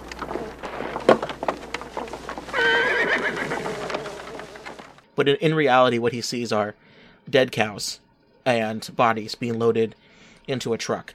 And it's just a very intense scene, and it never stops. They make it to Lawrence. Danny's able to maybe get a little bit of help from a doctor character, Sam, but it's clear that eventually they're not going to be able to do anything for him there. It might have been too bad of a burn. And we meet again Stephen a few weeks later, while they're trying to figure out, should they go back, are they going to leave Danny for treatment? It's clear Stephen is also suffering. His hair is falling out. He has various kind of wounds across his body, and things aren't going well for him. Denise, the same way. She's clearly not doing well, so they decide to bring everybody back. But one scene that was very effective is you see Stephen trying to find Denise in this gymnasium, especially where the Jayhawks play, trying to find Denise in this just sea of people. And this is the most I think we see of any extras at one time, and it is just a powerful scene of everyone ill, dying, no noise really, no one's making any sort of noises. People are just laying there and in their suffering. And eventually Stephen does find Denise. They decide that they're going to leave, and she's very sad because obviously she knows she's not going to get the wedding and the life that she wanted. There's this great, very well written scene where Denise says that someone came by and gave me a ribbon to put in my hair, but she has no hair anymore. She can't put the ribbon and it won't stay. And Stephen takes his hat off and shows that he's also, suffering the same thing. And they have a little bit of a shared moment here. And this is one of those scenes that I think is very direct in terms of what it's trying to say, but also is done so effectively here. And this is one quote I did find here from Nicholas Meyer, the director. He said that he did all these extras. He said, all right, don't look at the camera. Don't look at anything else. And just reminded them, look, a nuclear war had just happened. No one would leave this room alive. You're on your last legs. And I think people, even though a lot of these people probably aren't actors, the city of Lawrence and the people that were there really made this such a powerful movie in that very powerful scene. And I think it really does show the fact that Lawrence, Kansas is not just a location, but really is a character here quite a bit. Yeah, it's a scene that is another one of those that just resonates, right? It's stuck with you. And part of it is I want to give a little bit of a shout out to Guttenberg, because for all of the fact that he's become almost comical in how bad he is at acting, and how he managed to have a lifelong career in part because he had the greatest chest in Hollywood, which, by the way, you see a lot. I mean, I want to ask Nick again to kind of what was the thinking of him being shirtless, and even the clothing is just like, I mean, it's almost like it's almost homoerotic. I say that as a gay person, but like they're getting the money on the screen, right, for this very handsome leading man, charming, but not particularly sophisticated actor. But that's what makes that moment so powerful, is that he risks his cinematic image to be seen losing his hair. Right. To me, that's the affective politics that's playing out here in the storytelling. It's not the explicit politics of, Russia, it's destroying our civilization. It's the emotional and feeling that you get from seeing, oh my God, he's one of the world's most beautiful men. He's turned into a figure in a horror movie. Right. And the first half of the movie is this kind of bucolic soap opera, right, about a Midwestern country. But the second half of the movie is a horror show. And he allows himself to be turned into basically a zombie character from, we now watch zombie movies all the time now. So it's everyone put down their protest signs and their plowshares and showed up to be extras in this movie, thinking this may give them either a fun day to do or something, they will never get again, or maybe even break into Hollywood as an actor. But according to my discussion with the mayor, David Longhurst, when they all showed up that day for the gym scene, and you saw them, and they each saw each other in the makeup and hair, it was unbelievably sobering. It went from, hey, we get the day off school, let's go play a part in a Hollywood movie, to this could happen to us. And it just resonated with the community in a way that was suddenly very powerful. And because it was so unexpected, up until that point, it was like really cool to be on a movie set.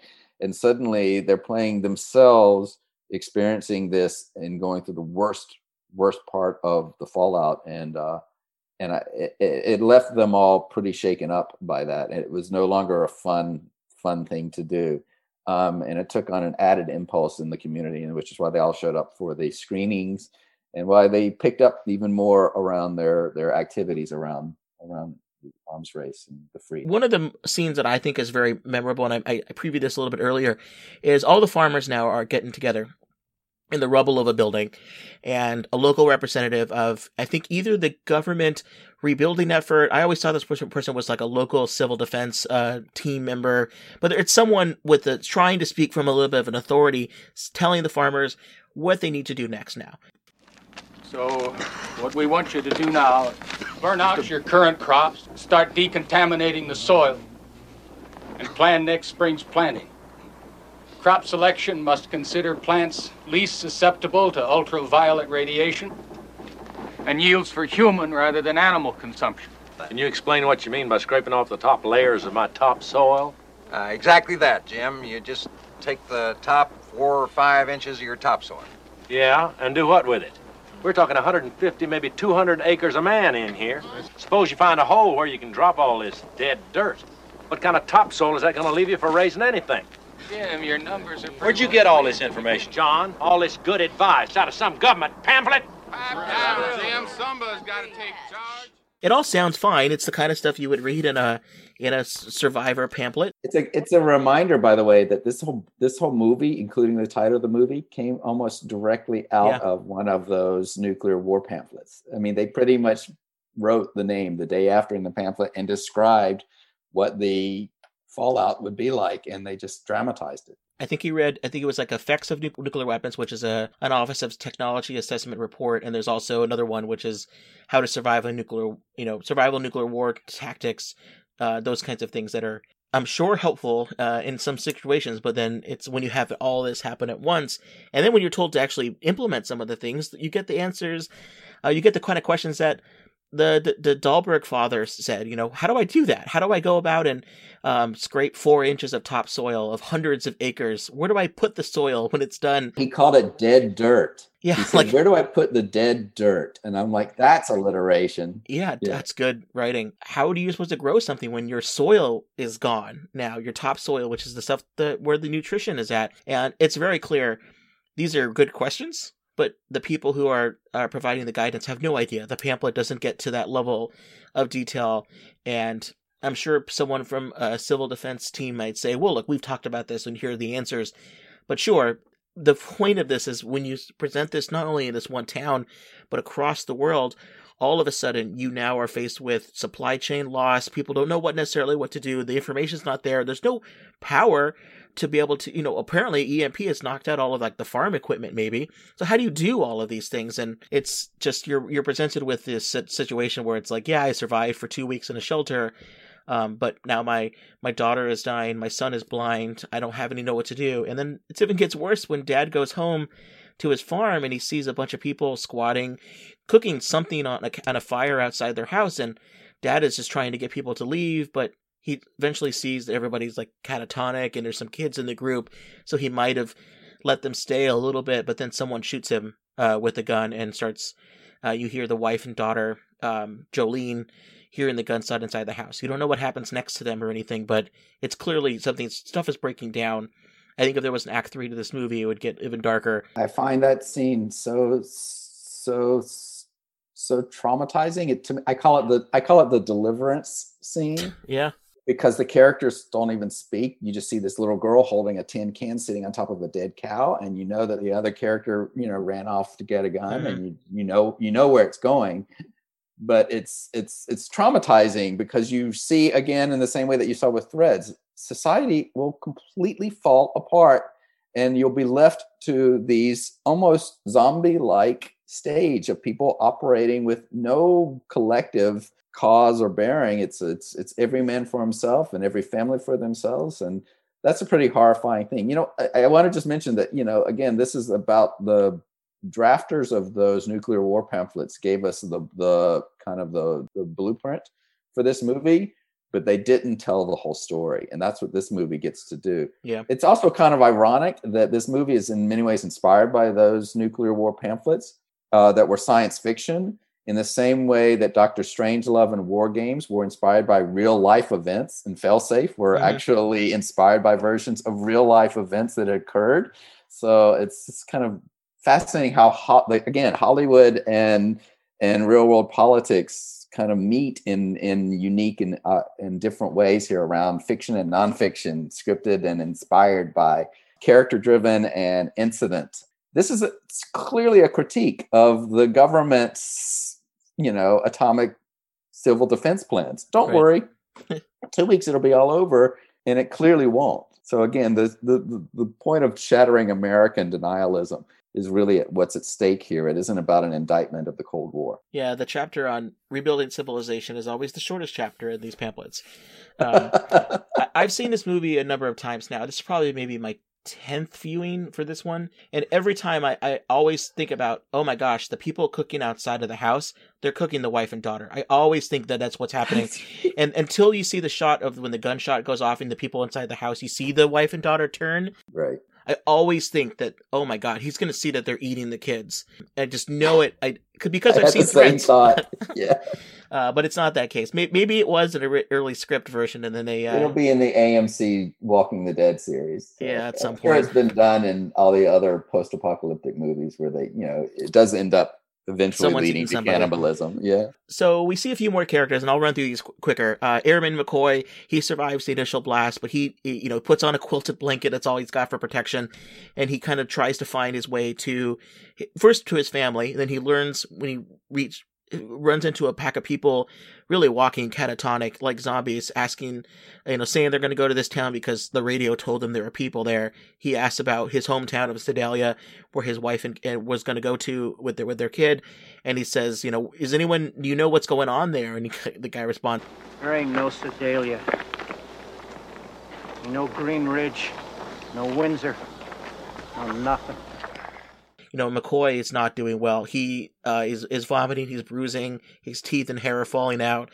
And we never really clear what happens to him, but I'm pretty sure when we see people being buried in a mass grave, I imagine that he's one of the people, McCoy, that's in that grave. So no one makes it out of here in a good situation, including the people in the hospital. Dr. Oakes, he gets to the hospital. It's being overrun. There are people that need help from everywhere around but they don't have that many supplies. Power's out. They talk about the EMP. That's the reason why everything's being shut down. And there's a really good scene of Oakes operating on people with flashlights and instruments being boiled with water heated by butane. But that's not going to last all that long. And now they're trying to figure out, what is life going to be like? Is it good somewhere else outside of Lawrence, or is everywhere, like Lawrence? And he starts to think about the fact that his wife and children are probably also dead. He could have been with them in Kansas City if he didn't come to teach class that day in Lawrence. And while he's talking this over with the nurse, played I think by JoBeth Williams, there's this very famous scene of a cockroach walking across a little part of the counter, and sure enough, Dr. Oakes says, impervious. What? It's radiation. You are looking at man's legacy, the only guaranteed survivor of a nuclear war. And this is a direct reference from Jonathan Schell's writing, which is in Fate of the Earth. There's a chapter in that book called Republic of Grass and Insects, which is about the fact that the only two things that would survive nuclear war would be insects that have resistance to radiation and grass, because it can sometimes thrive under those kinds of conditions. But eventually, radiation levels drop to the point where people can leave the building. People start to do that. But now there's thousands and thousands of people that need help at the hospital. Dr. Oakes is overwhelmed. He starts having hallucinations of his fellow nurse, his wife Helen. He's clearly suffering from radiation sickness, and he decides in a very touching moment with Sam that he's going to get a ride to Kansas City. And even though he knows his wife's not there, he knows that that's not a safe place to be. He wants to die in his home, and he gets there. He sees people starting to actually be shot with these firing squads, and he arrives at his house, and he sees a watch that his wife, there's a quick close up of him putting a watch on his wife's wrist earlier in the movie. So it's clear that it's burnt out. He knows now that she's dead. And while he gets to his house, right, there's this group of squatters who don't say any words, if I remember right. And they're there, and he wants to kick them out of his home. This powerful emotional reaction. But then he starts breaking down and crying. And the stranger walks over and goes to comfort him. And that's just one of I think that's the scene that actually ends the movie. There's what we call a callback in that scene where he hands the Dr. Oakes, he hands him an orange. And earlier in the movie, JoBeth Williams says to him, "You want an orange? It may be the last one we ever get." So there's this idea of fruit and if you want to get super critical cultural studies, we can go down that rabbit hole. This is Hume and Nick Meyer conjuring up the original sin and taking us back to the Garden of Eden. And you can get into, you've got your Prometheus over with Oppenheimer, and you've got Genesis over with The Day After. Here's, this is my nod to the fact that, by the way, Nick Meyer is, I can tell you, truly one of the most brilliant intellectual minds. The fact that he's made a career out of doing Hollywood narrative storytelling, and now he's back doing the great books that he wrote, the kind of murder mystery books that he's so brilliant about, the reinventing Sherlock Holmes and all that, should not take away from the fact that the guy is a walking, after you sit at his feet and listen to him, he's an incredibly powerful storyteller who's very conscious of the choices that he's making and deliberative.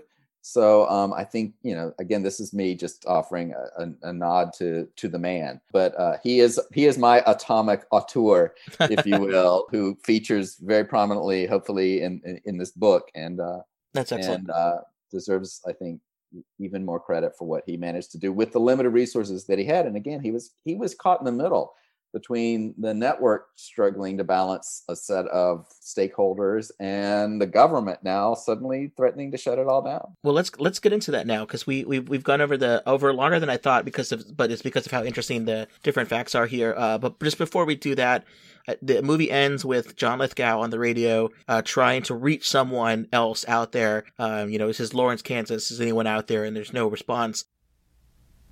Hello? Is anybody there? Anybody at all? And then there's a disclaimer on the screen, just to remind people the catastrophic events you witnessed, in all likelihood, are less severe than the destruction would actually occur if in the event of a full nuclear strike against the United States.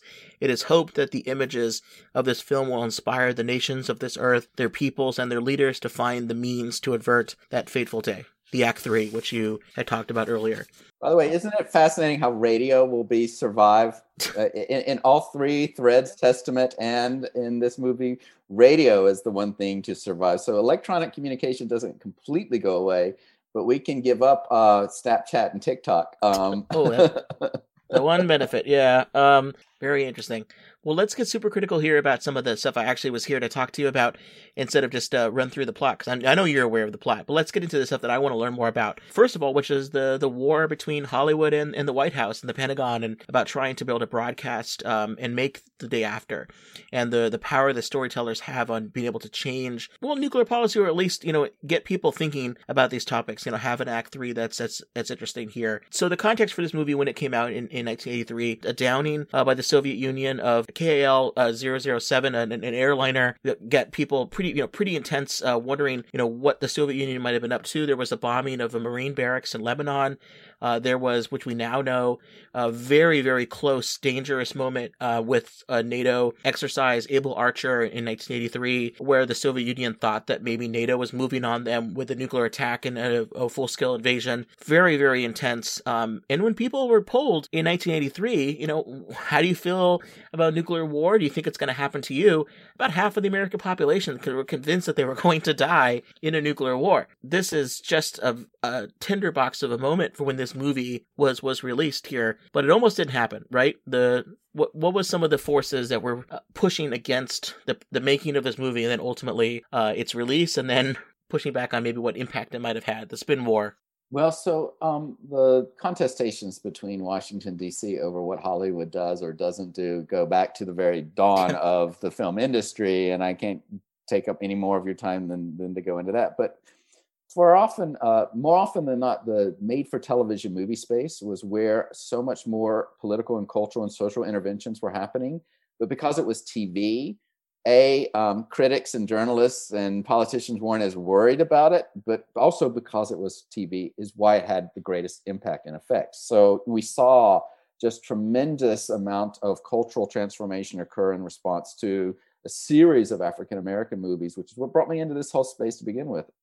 It was watching Brian's Song and the autobiography of Miss Jane Pittman, which, by the way, is fictional, that led me to, as a precociously weird 9-year-old, say, oh, I want to go to Hollywood and be a teacher and make movies that you can learn about social issues. But I'd also been going to Hebrew school after school. I grew up in the South, so that was all happening in real time. But then I'm watching Hollywood movies like The Boy with the Green Hair. I don't know if you'll ever know what that is. No, yeah. The Boy with the Green Hair is a full-blown metaphor, allegorical film set in the 50s that is about anti-Semitism in Europe. So we're watching that in Hebrew school, and I'm watching these race-themed TV movies in elementary school, and I'm thinking, that's fantastic, the way these things are getting told. But what I wasn't aware until I came to Hollywood and made a career out of making these kinds of movies is that these don't get made easily because there's a lot of stakeholders against telling stories like this. There's the resistance by the audience itself at being taught lessons. The difference between a Threads and a Day After is Threads was in the BBC environment where we only had a few channels to watch, and almost all of them were showing nature films, right? And showing documentaries about politics. So to have a docudrama that was a political film wasn't as completely radical as our instance, where The Day After is showing on the same channel that shows The Flying Nun, right? It's stark different world and context that somehow made these TV movies that started to appear in the 70s and 80s even more powerful, because feature films weren't telling those stories. They did in the 60s, and they hadn't necessarily thrived. And we were well into the whole franchise Jaws meets Death Star era of Hollywood filmmaking. by 1983, right? We're in the Indiana Jones era. Weirdly enough, all three of those franchises I've covered on the podcast because they have nuclear dimensions. There you go. So they get buried under the genre, B-movie genre, big budget franchise storytelling, because ultimately you wanted to turn them into theme parks and plush toys. Mm-hmm. Whereas these movies were about trying to go play into your living room and teach you a lesson that you will then live with and change your mind. So the legacy of Hollywood, in many ways, challenging not just the political concerns and positions of our government, but around sociocultural norms that we needed to shake up. So the same guy that made The Day After was the same guy that managed to get ABC after school specials on the air that were morality tales in scripted form that have its homage to 1950s health and education films. It's the same guy who got Schoolhouse Rock on Saturday morning cartoons in between ads for cornflakes and Cheerios. The same guy that was teaching civics lessons to kids in Saturday morning cartoons and teaching morality lessons to teenagers after school wound up running the TV movie division and saying, now, how do I persuade adults to think about these ideas in a way that will draw them in using the Hollywood cinematic narrative approach? And then what he wound up having to do was buck the powers that be, less often at ABC, more often in the advertising space. To your point, a lot of these advertisers were anxious. Do I want to sell my car in a movie about post-apocalyptic American Hiroshima? Only if it's EMP proof. Only exactly. If it's EMP proof, then you want to have it right after that scene. The only car with a cage around our electronics to make it safe. And over here in Hollywood was people like Brandon Stoddard saying, you know what? For our audience, this is one of my favorite quotes I ever got. For our audience, television is the only book on the shelf. Where else are they going to learn about these things?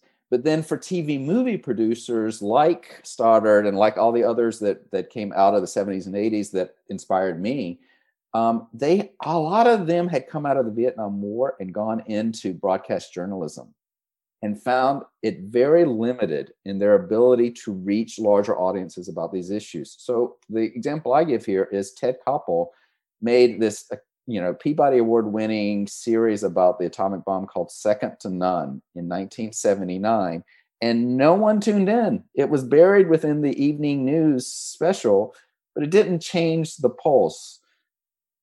But the other thing that was going on at this moment when all these various contingencies and stakeholders came to an end is that there had already emerged a pretty virulent nuclear freeze movement all over the globe. Right. Whether it was the center of Australia or over in the American bases in the United Kingdom, a lot of people had come to realize this as the seminal issue of our day and had already taken on this battle. And in Lawrence, Kansas, as I talked about before, the battle lines had been drawn before the producers of this movie even showed up, of people who came out of the anti-war movement of the 70s and walked right into the arms race movement and the nuclear freeze movement of the 80s. Mm-hmm. And you had both sides starting to develop a very deep, entrenched partisan position around these things. And in comes these intrepid TV movie people who say, well, we got a great rating with Roots. We did pretty well with Holocaust. Remember the miniseries Holocaust? Social issues are what we do best. Let's do this. And again, as you mentioned, Stoddard was inspired by China Syndrome. Well, if we can do a fictional version of China Syndrome, we can do a fictional version of The Day After.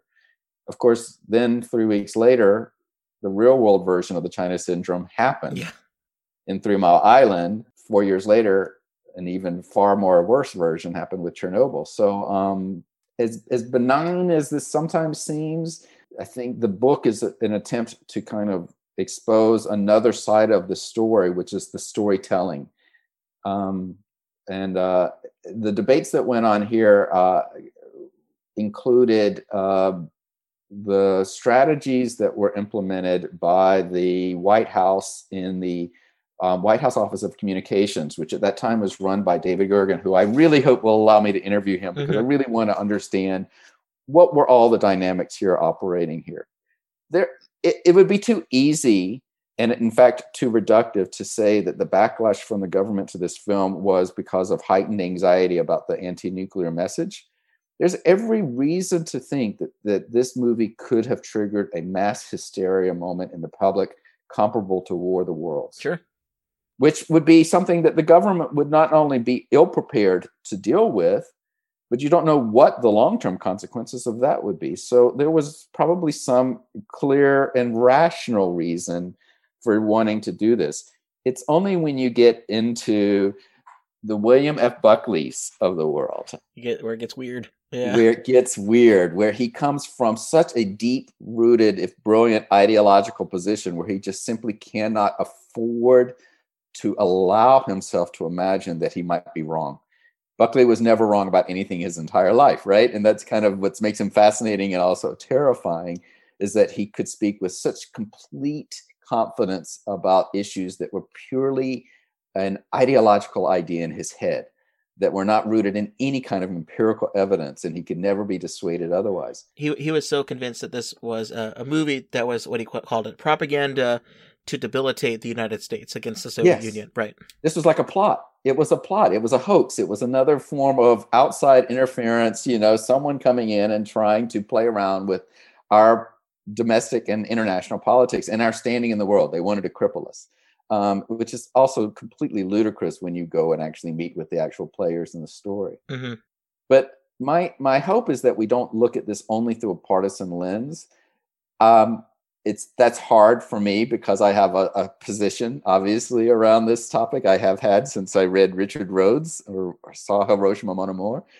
But I want to understand, and in this book, I still am doing more research to look further and deeper into this beyond the surface of, why did a Falwell and a Schlafly align themselves around something that seems so completely antithetical to their theology. Right.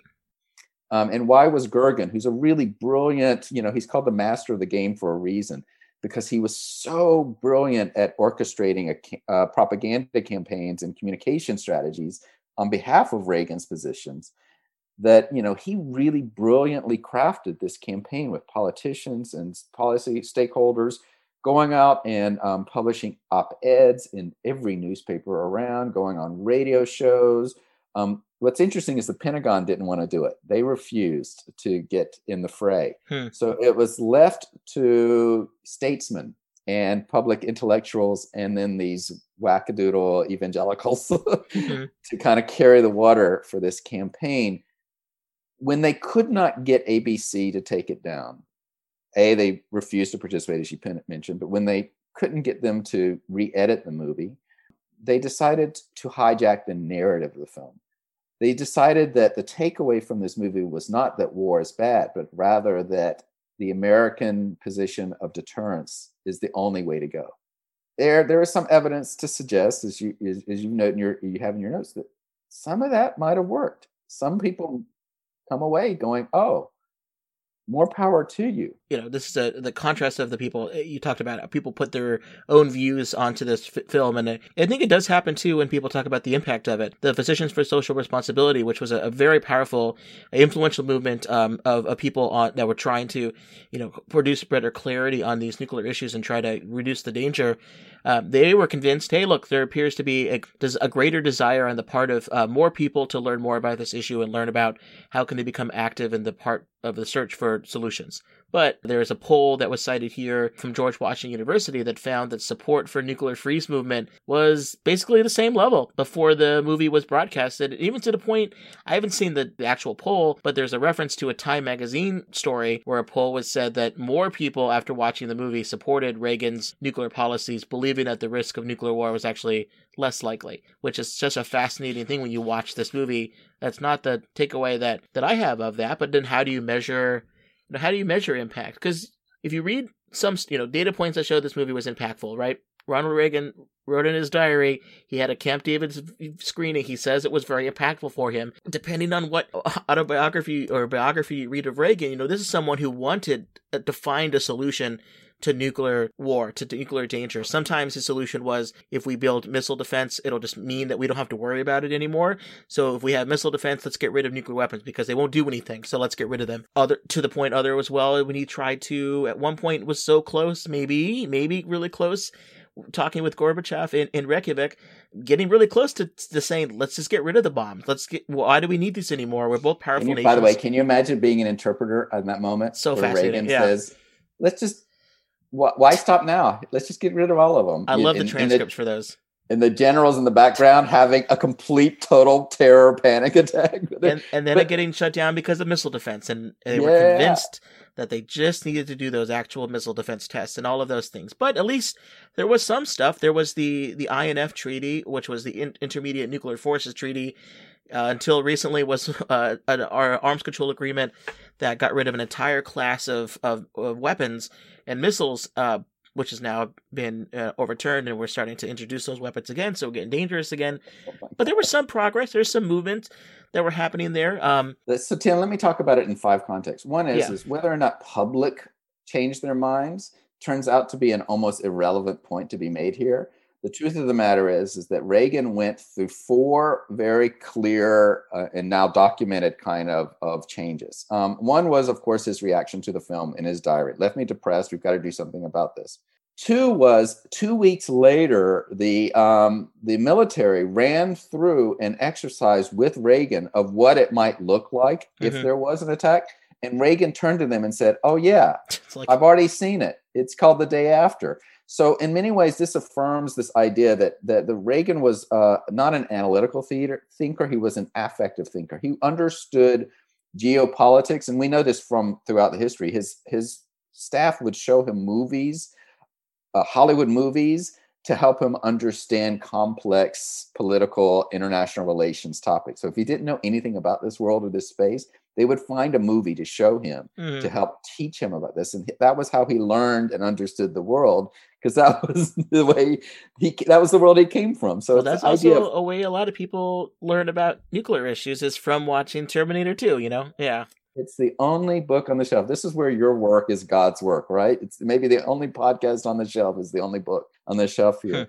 So that's point 3. So 2 weeks after watching the movie and being left depressed, he's now saying, "Oh yeah, I know how it's all going to play out. I just watched it. It's called The Day After." And then 3 weeks later, he enters in a diary entry that says, "You know what? We've got George Shultz going on ABC right after this bomb movie because we know it's anti-nuke propaganda, but we're going to take it over and say it shows why we must keep on doing what we did." This is a personal diary entry. So this is, we want to assume this is as authentic as it gets. But now what we know, to your point, is that after this movie aired, and in the context of all these other events, Reagan went through what historians refer to as Reagan's reversal.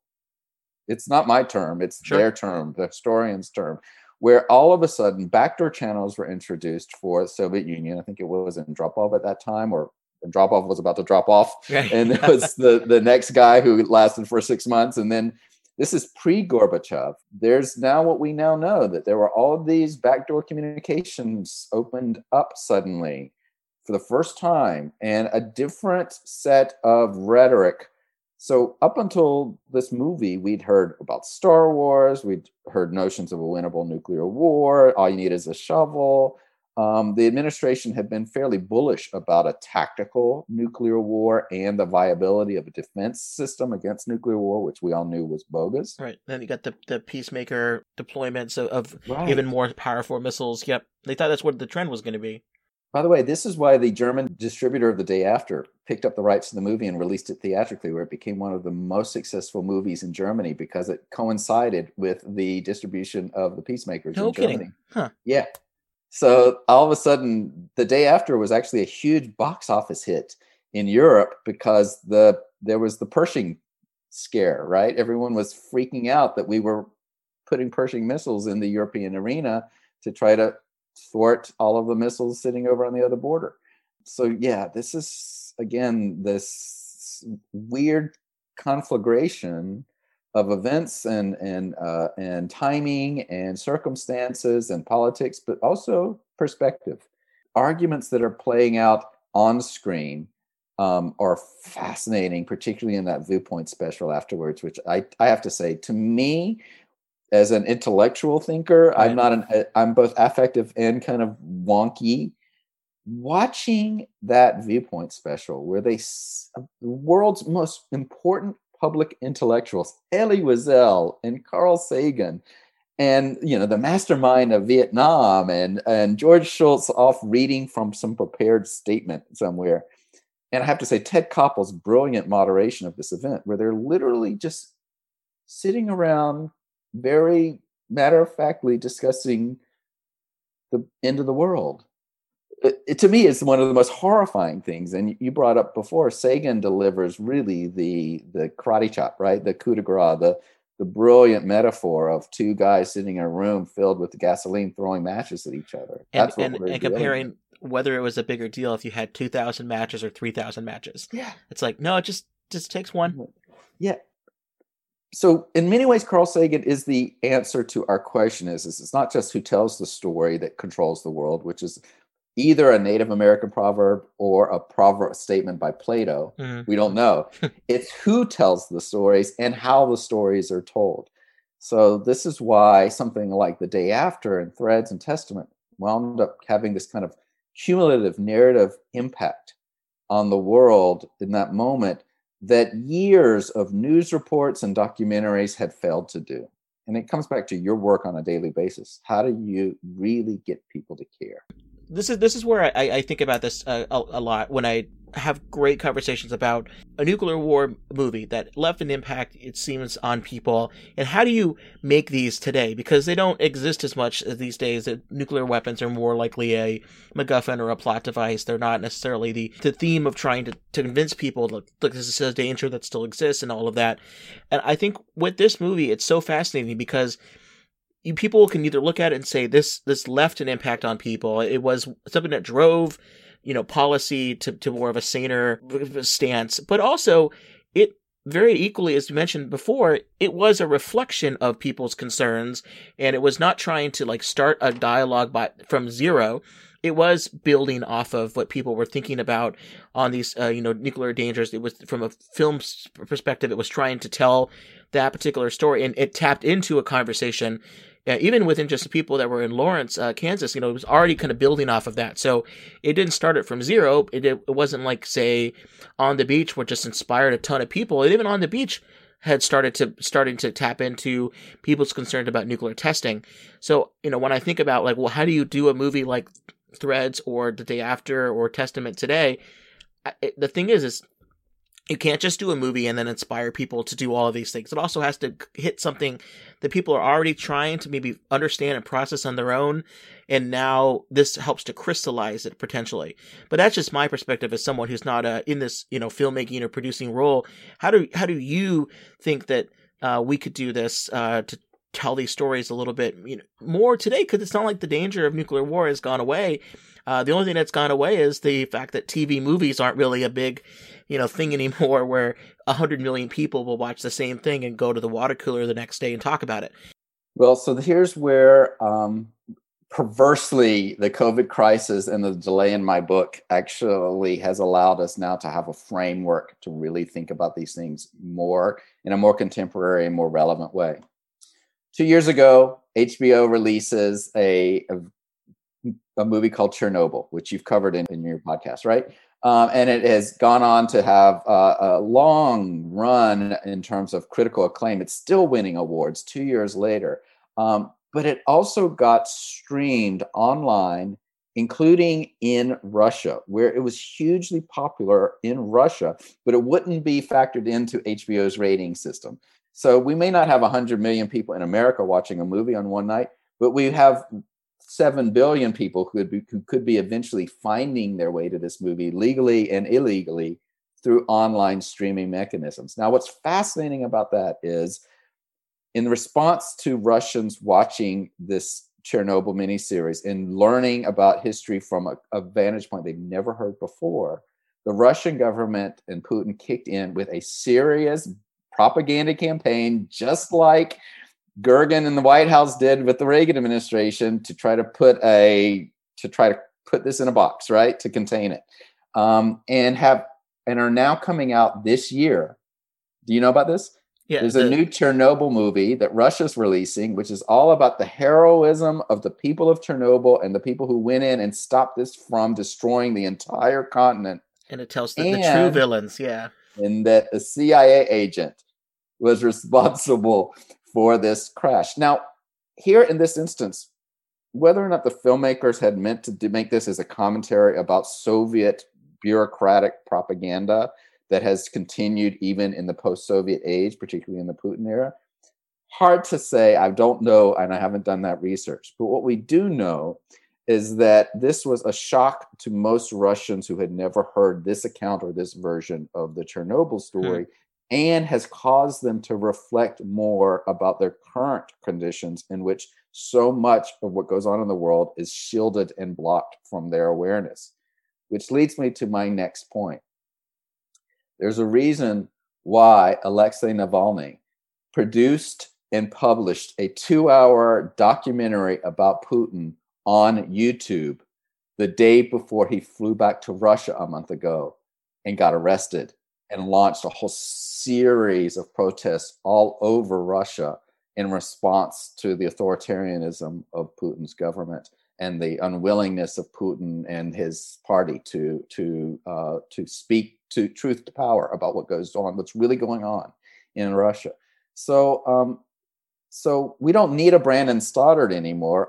We all have YouTube and a cell phone, right? So there's two things. The power of a TV movie like a Chernobyl should not be underdetermined even in 2021, because it can live on other platforms.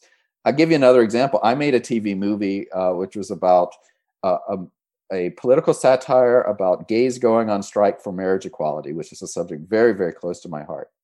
No one watched it on the network that I made it for, where I happened to work at the time. But I have now found it on YouTube in dozens of languages with viewers that go well beyond what we received in that night on the broadcast cable network, on the cable network that it was on. So these stories now, it's almost a long tail distribution idea. Here's a long tail advocacy role that these narratives can now play because the technology has changed. And that's the third part of, if you will, this book, is that it's not just simply who tells the story and how the story is told, but it's the medium itself. At that moment, 100 million people in one night is a pretty potent, powerful thing. But cut to 30 years later, you can get 2 billion or more to watch it online, legally or illegally, and have an even bigger, larger geopolitical consequence. And you no longer need a powerful network in America like ABC to make it, or renowned filmmakers like Nick Meyer. All you need is a cell phone with a camera and Wi-Fi, and you can change the world, which is what Margaret Mead, right? It's a kind of a version of the Margaret Mead, never doubt that a small group of people can change the world, because indeed that's all who ever have. Well, now it doesn't even take a group of people. And that is a really great point, because with the idea of, I was very jokingly dismissive of a TV movie being an impactful thing these days, but because it was meant to be like a crystallized ratings thing you would do to be able to get as many people at a time with a relatively low budget, and it would hit the thing people were interested in. But that still exists. It's just done differently and distributed. It could be a Netflix movie where people are able to have a little bit more money to do something of interest to them if they think it's going to be a hit, and you'll get something like that. Or you're right, or it's something people produce on their own that can have that kind of great impact. And it really is something I think a lot of people in the community that I work on, if you're in the side of the grassroots activist side, organizations like Beyond the Bomb or Global Zero, they're all trying to do that. Everyone's trying to, how do we talk about intersectionality? How do we talk about potentially like climate change and nuclear weapons? Because they're all, the science is connected to them, but also, the idea of a danger that's not here today, but it will be, but everyone can do something about it now. The idea that we should do our Act 3 as a prequel now, we should do it before Act 1 and 2 happens.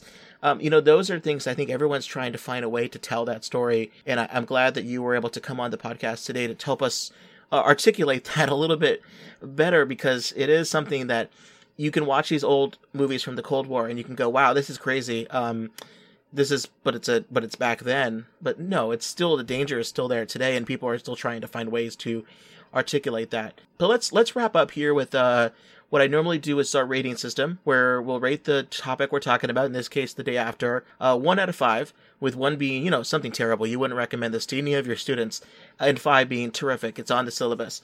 But I like to tailor the rating system, because if I get super critical about the plot, I'm going to get the same way with our rating. So I've crunched the numbers here. I've talked to John Lithgow and his science team about what we should be doing, and I've decided we'll rate The Day After on a scale of 1 out of 5 car batteries for your ham radio after a nuclear war. Because according to the movie, right, 1 car battery is scarcer than a hen's teeth. But if you got 5 of these car batteries, you're in pretty good shape, either to communicate with the outside world, or at least you got something to barter with for an orange or whatever else you happen to need. So I give this movie, if you would have asked me this, maybe not a couple of months ago, but like when I started this podcast, I would have put this movie relatively low, because I was one of those people that compared it to the movies that are more visceral, like Threads or Testament and things like that. I think these days, the more and more I think about it, I haven't wrote down 4 here, but I'm going to put down 4.5.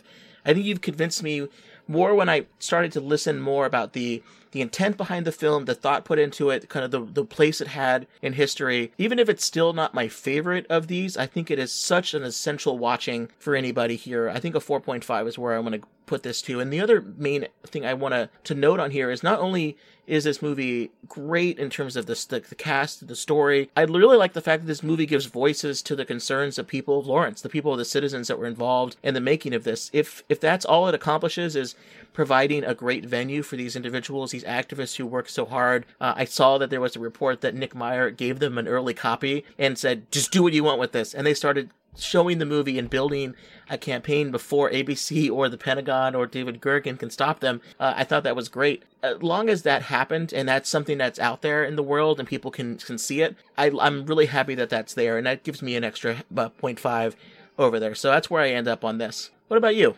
I feel like I'm in an old episode of a film's rating show. Thumbs up or thumbs down? Yeah, I know. I have to say, I still give it a 3 for its aesthetic appeal, because despite all of my deep, abiding love for everyone involved in what they hope to do and how they go set about it, when you watch the movie, it's creaky. I'm going to watch War Games 7 times over. But this movie is hard to sit through even once, because it's still got TV movie aesthetics that just don't, excite me. And by the way, that's what held me back for a long time, I'm sure. Yeah. And so it's a 3 aesthetically. It's a 10 for impact. Nice. I can't deny, because look, it was a cumulative narrative accretion and timing of this movie in that moment, in the consequences of everything that was going on in the larger world and in the White House and within all of these stakeholders, that it, to me, still has had, it's one of those moments. I mean, when you think about the fact that, at least for the time being, even though according to the scientists, we are even closer to doomsday than we were back then, but this took this crazy mad world of the Cold War and arms race and paused just enough for sane, humanitarian, evolved policy to intervene. That almost never happens. It almost never happens. I mean, only in a couple of instances, it's usually in response to war that humanity has changed its behavior. The only other exception is when the gay community started engaging in safe sex practices to try to stop a pandemic because no one else was willing to come to their aid. That's the only 2 instances where you've seen human nature preemptively stop what would look like to be the inevitable. And Reagan involved in both. Yeah, exactly. So now we're at a threshold moment again in human history, with climate change and pandemics and hyper-partisan ideological rifts that are starting to build a new set of geopolitical, contestants, right? And it still comes back to either Plato or that Native American. He who tells the story controls the world. I would say it's good to know who the storytellers are, what the stories are they're telling, and where they're telling them. And if people want to listen to some more stories and try to get a more of a perspective on either this or something that's related, we've got a couple stuff we can recommend to individuals. I'll do mine pretty quickly, but because you've got some really great ones here. The first thing is I can't recommend your book yet because it's not out, but I'm sure when it is, we'll be promoting it because that's something that's great for people to be following. Everything that we talked about here. I hope we didn't give too much away. Because one source that I've really enjoyed reading on this is Don Strover's Facing Nuclear Reality 35 Years After the Day After, which is published in the Bulletin of the Atomic Scientists on their website in December 2018. Great look. I think that was around the 35th anniversary of the movie. Really terrific multimedia description of the background of the story, and it's going to be I would say one of the touchstone discussions of this until your book is out, I'm sure. I do recommend people check out as well. I'll put a link to this because it's kind of hard to find. The Physicians for Social Responsibility put out a short film called The Last Epidemic, and it's about the medical consequences of nuclear war. And it was very popular within the anti-nuclear freeze movement as a, see here, watch this 11-minute film, and then let's talk about what the kind of the reality of what this is trying to show you. And was inspirational as well for, I think, some of the people who were writing this movie, or at least kind of involved in the discussion in the spin war with it. I do recommend as a package here, if you hopefully the same day, because that would be really difficult on your psyche, but along with Testaments and Threads, because listen to this episode, listen to the other ones that we've done, it really gives you a good sense of what people were thinking as a time capsule on these topics in the 1980s. And they all came out right around the same time, right around when I was born. So very weird timing in the history of the world. And then finally, we already mentioned a couple times Viewpoint, which was the TV news broadcast by Ted Koppel that was shown. Was it right after, or was it the next day? Right after. It is just a very fascinating watch from the perspective of people talking about this TV movie event, but also all of the different issues that were involved there. If you only watch it for something, watch the Carl Sagan lines at the end there. Just really, really terrific. But what do you got? You got some great stuff here for people to check out. Well, by the way, I just wanted to mention there's a slight difference between what happened over in the UK, where Threads aired on one night, and then the second night they aired a documentary about nuclear winter, followed by their version of a Viewpoint, which was another talking heads. It was just a bunch of apparatchiks and wonks talking to each other and trying to argue from different vantage points. There were no members of the audience there.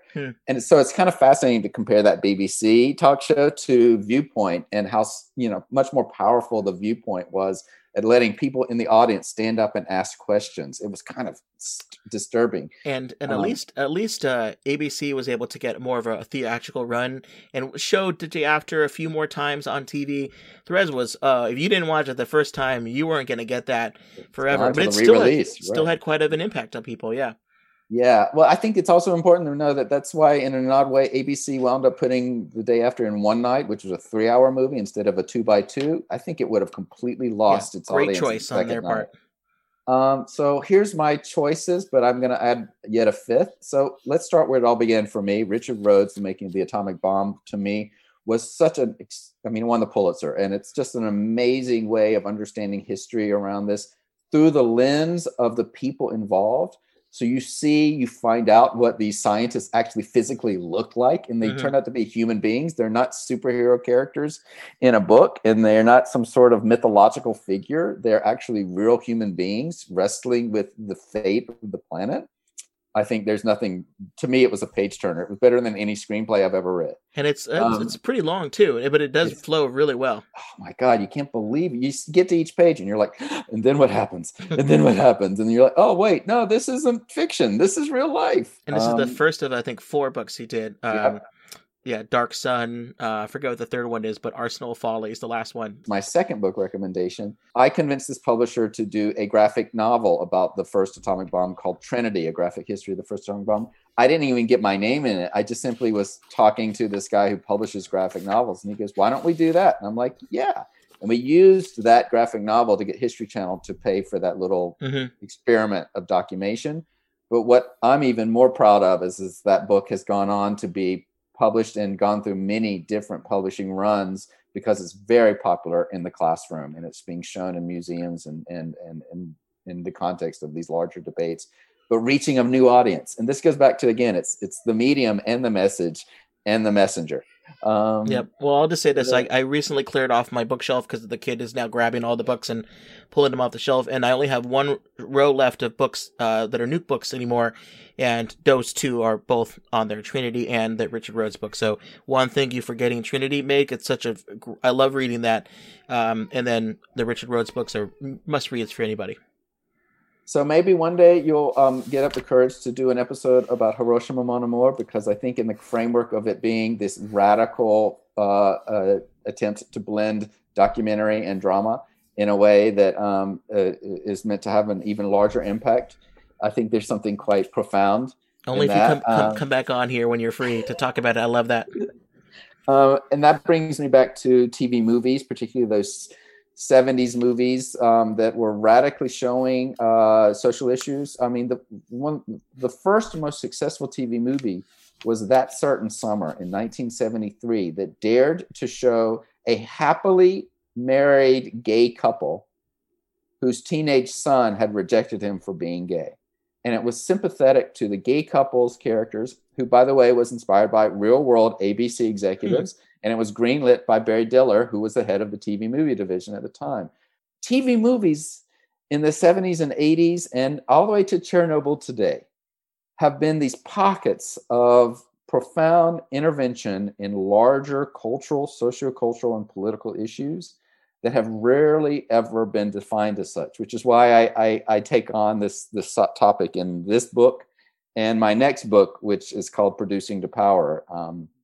And before I leave the recommendations, Beth Fisher is a historian who wrote the book, The Reagan Reversal, where she lays out how Reagan was an anecdotal thinker who understood the world by watching Hollywood storytelling. That was how he learned and carved out his policy and ideological position was in response to having seen these movies. So it's not the argument that I make in the book that the day after changed Reagan's mind, but that Reagan's mind was often deeply influenced by Hollywood storytelling. So then the last is the next book project after this one is Producing to Power, which is basically a written with one of the world's leading TV scholars, Jonathan Gray at the University of Wisconsin. But it's really a book about, okay, who are these storytellers, whether they're the network executives, the film studio executives, or marketing executives, or the writers, producers, directors, or the creators, influencers, gamers, and vloggers on our cell phone who have found a way to use media technology to change the world. What do they do? What are those strategies that they figured out? Despite the fact that these are all operating within commercial systems and political systems in which policy says you can and cannot talk about certain things, depending on which government you're operating under. So everything what's going on with Russia and Chernobyl to what's happening in Turkey and around social media. They wanna stop it. They want to control it. They want to limit it. So, I'll leave you with the last comment, I guess, which is that, in Australia, they're fighting over whether or not Rupert Murdoch's News Corp should be paid for the news that Facebook puts online. And in authoritarian regimes, they're desperately trying to keep social media from being shut down because it's the only weapon they have to change the world. Well, selfishly, I want you to finish the Day After book first because that is a Nuke one that I want to read. But now this other one, I want to read that one too. So good luck to you very much in getting all of these activities done. And thanks so much. I know you're on Twitter at Producing the #2 Power. Anywhere else people can find some of your writings pretty easily in case they're inspired to check out more of some of your past books and things? Well, sure. I've written a few articles for The Conversation, which then went viral on sites like Salon about the rise of creators and social media entrepreneurs advocating for the left and for progressive causes and political activism. An article that's listed on the World Health Organization right now that I wrote last year about the parallels between the COVID crisis and the AIDS crisis through the lens of Susan Sontag and metaphors. Ooh. And for whatever reason, that seems to be tapping a huge nerve out there and people are really super into. And it just, every day it keeps trending. I'm like, what? Very I'm cool. viral? I didn't know how that happened. So there's a couple of places to look. Well, thanks very much, David. I really appreciate you coming on here. We talked for about 3 hours, but that's, you know what? Things like Threads, our Threads episode was 3 hours. This is one of those that deserves just as much attention. So I'm glad that you were here and patient. I think people who listen to this are going to really get a lot out of it. So thanks again so much for your generous time here. It's actually been very clarifying for me because I'm still working on the book, and great. Having this really crystallizes why this book is even more relevant today than it ever has been. Excellent. Thanks for listening to another episode of the Supercritical Podcast. If you have any suggestions for future episodes, or you want to tell us what we got wrong, either some of the nuke stuff or, hey, maybe I'm wrong, skeletons do become visible when exposed to prompt radiation. A couple ways you can contact the show. I am on Twitter at Nuclear Podcast. I have a website, supercriticalpodcast.com, where we've got a bunch of great resources here. All of the things that David recommended, we'll have links to those on the site. And I also respond to email, sometimes a little bit slow because of the baby and other things these days, but supercriticalpodcast@gmail.com. Until next time, this has been Tim Westmeyer and David Craig. And remember, if it's pop culture and radioactive, we're bound to get super critical about it. Have a good one.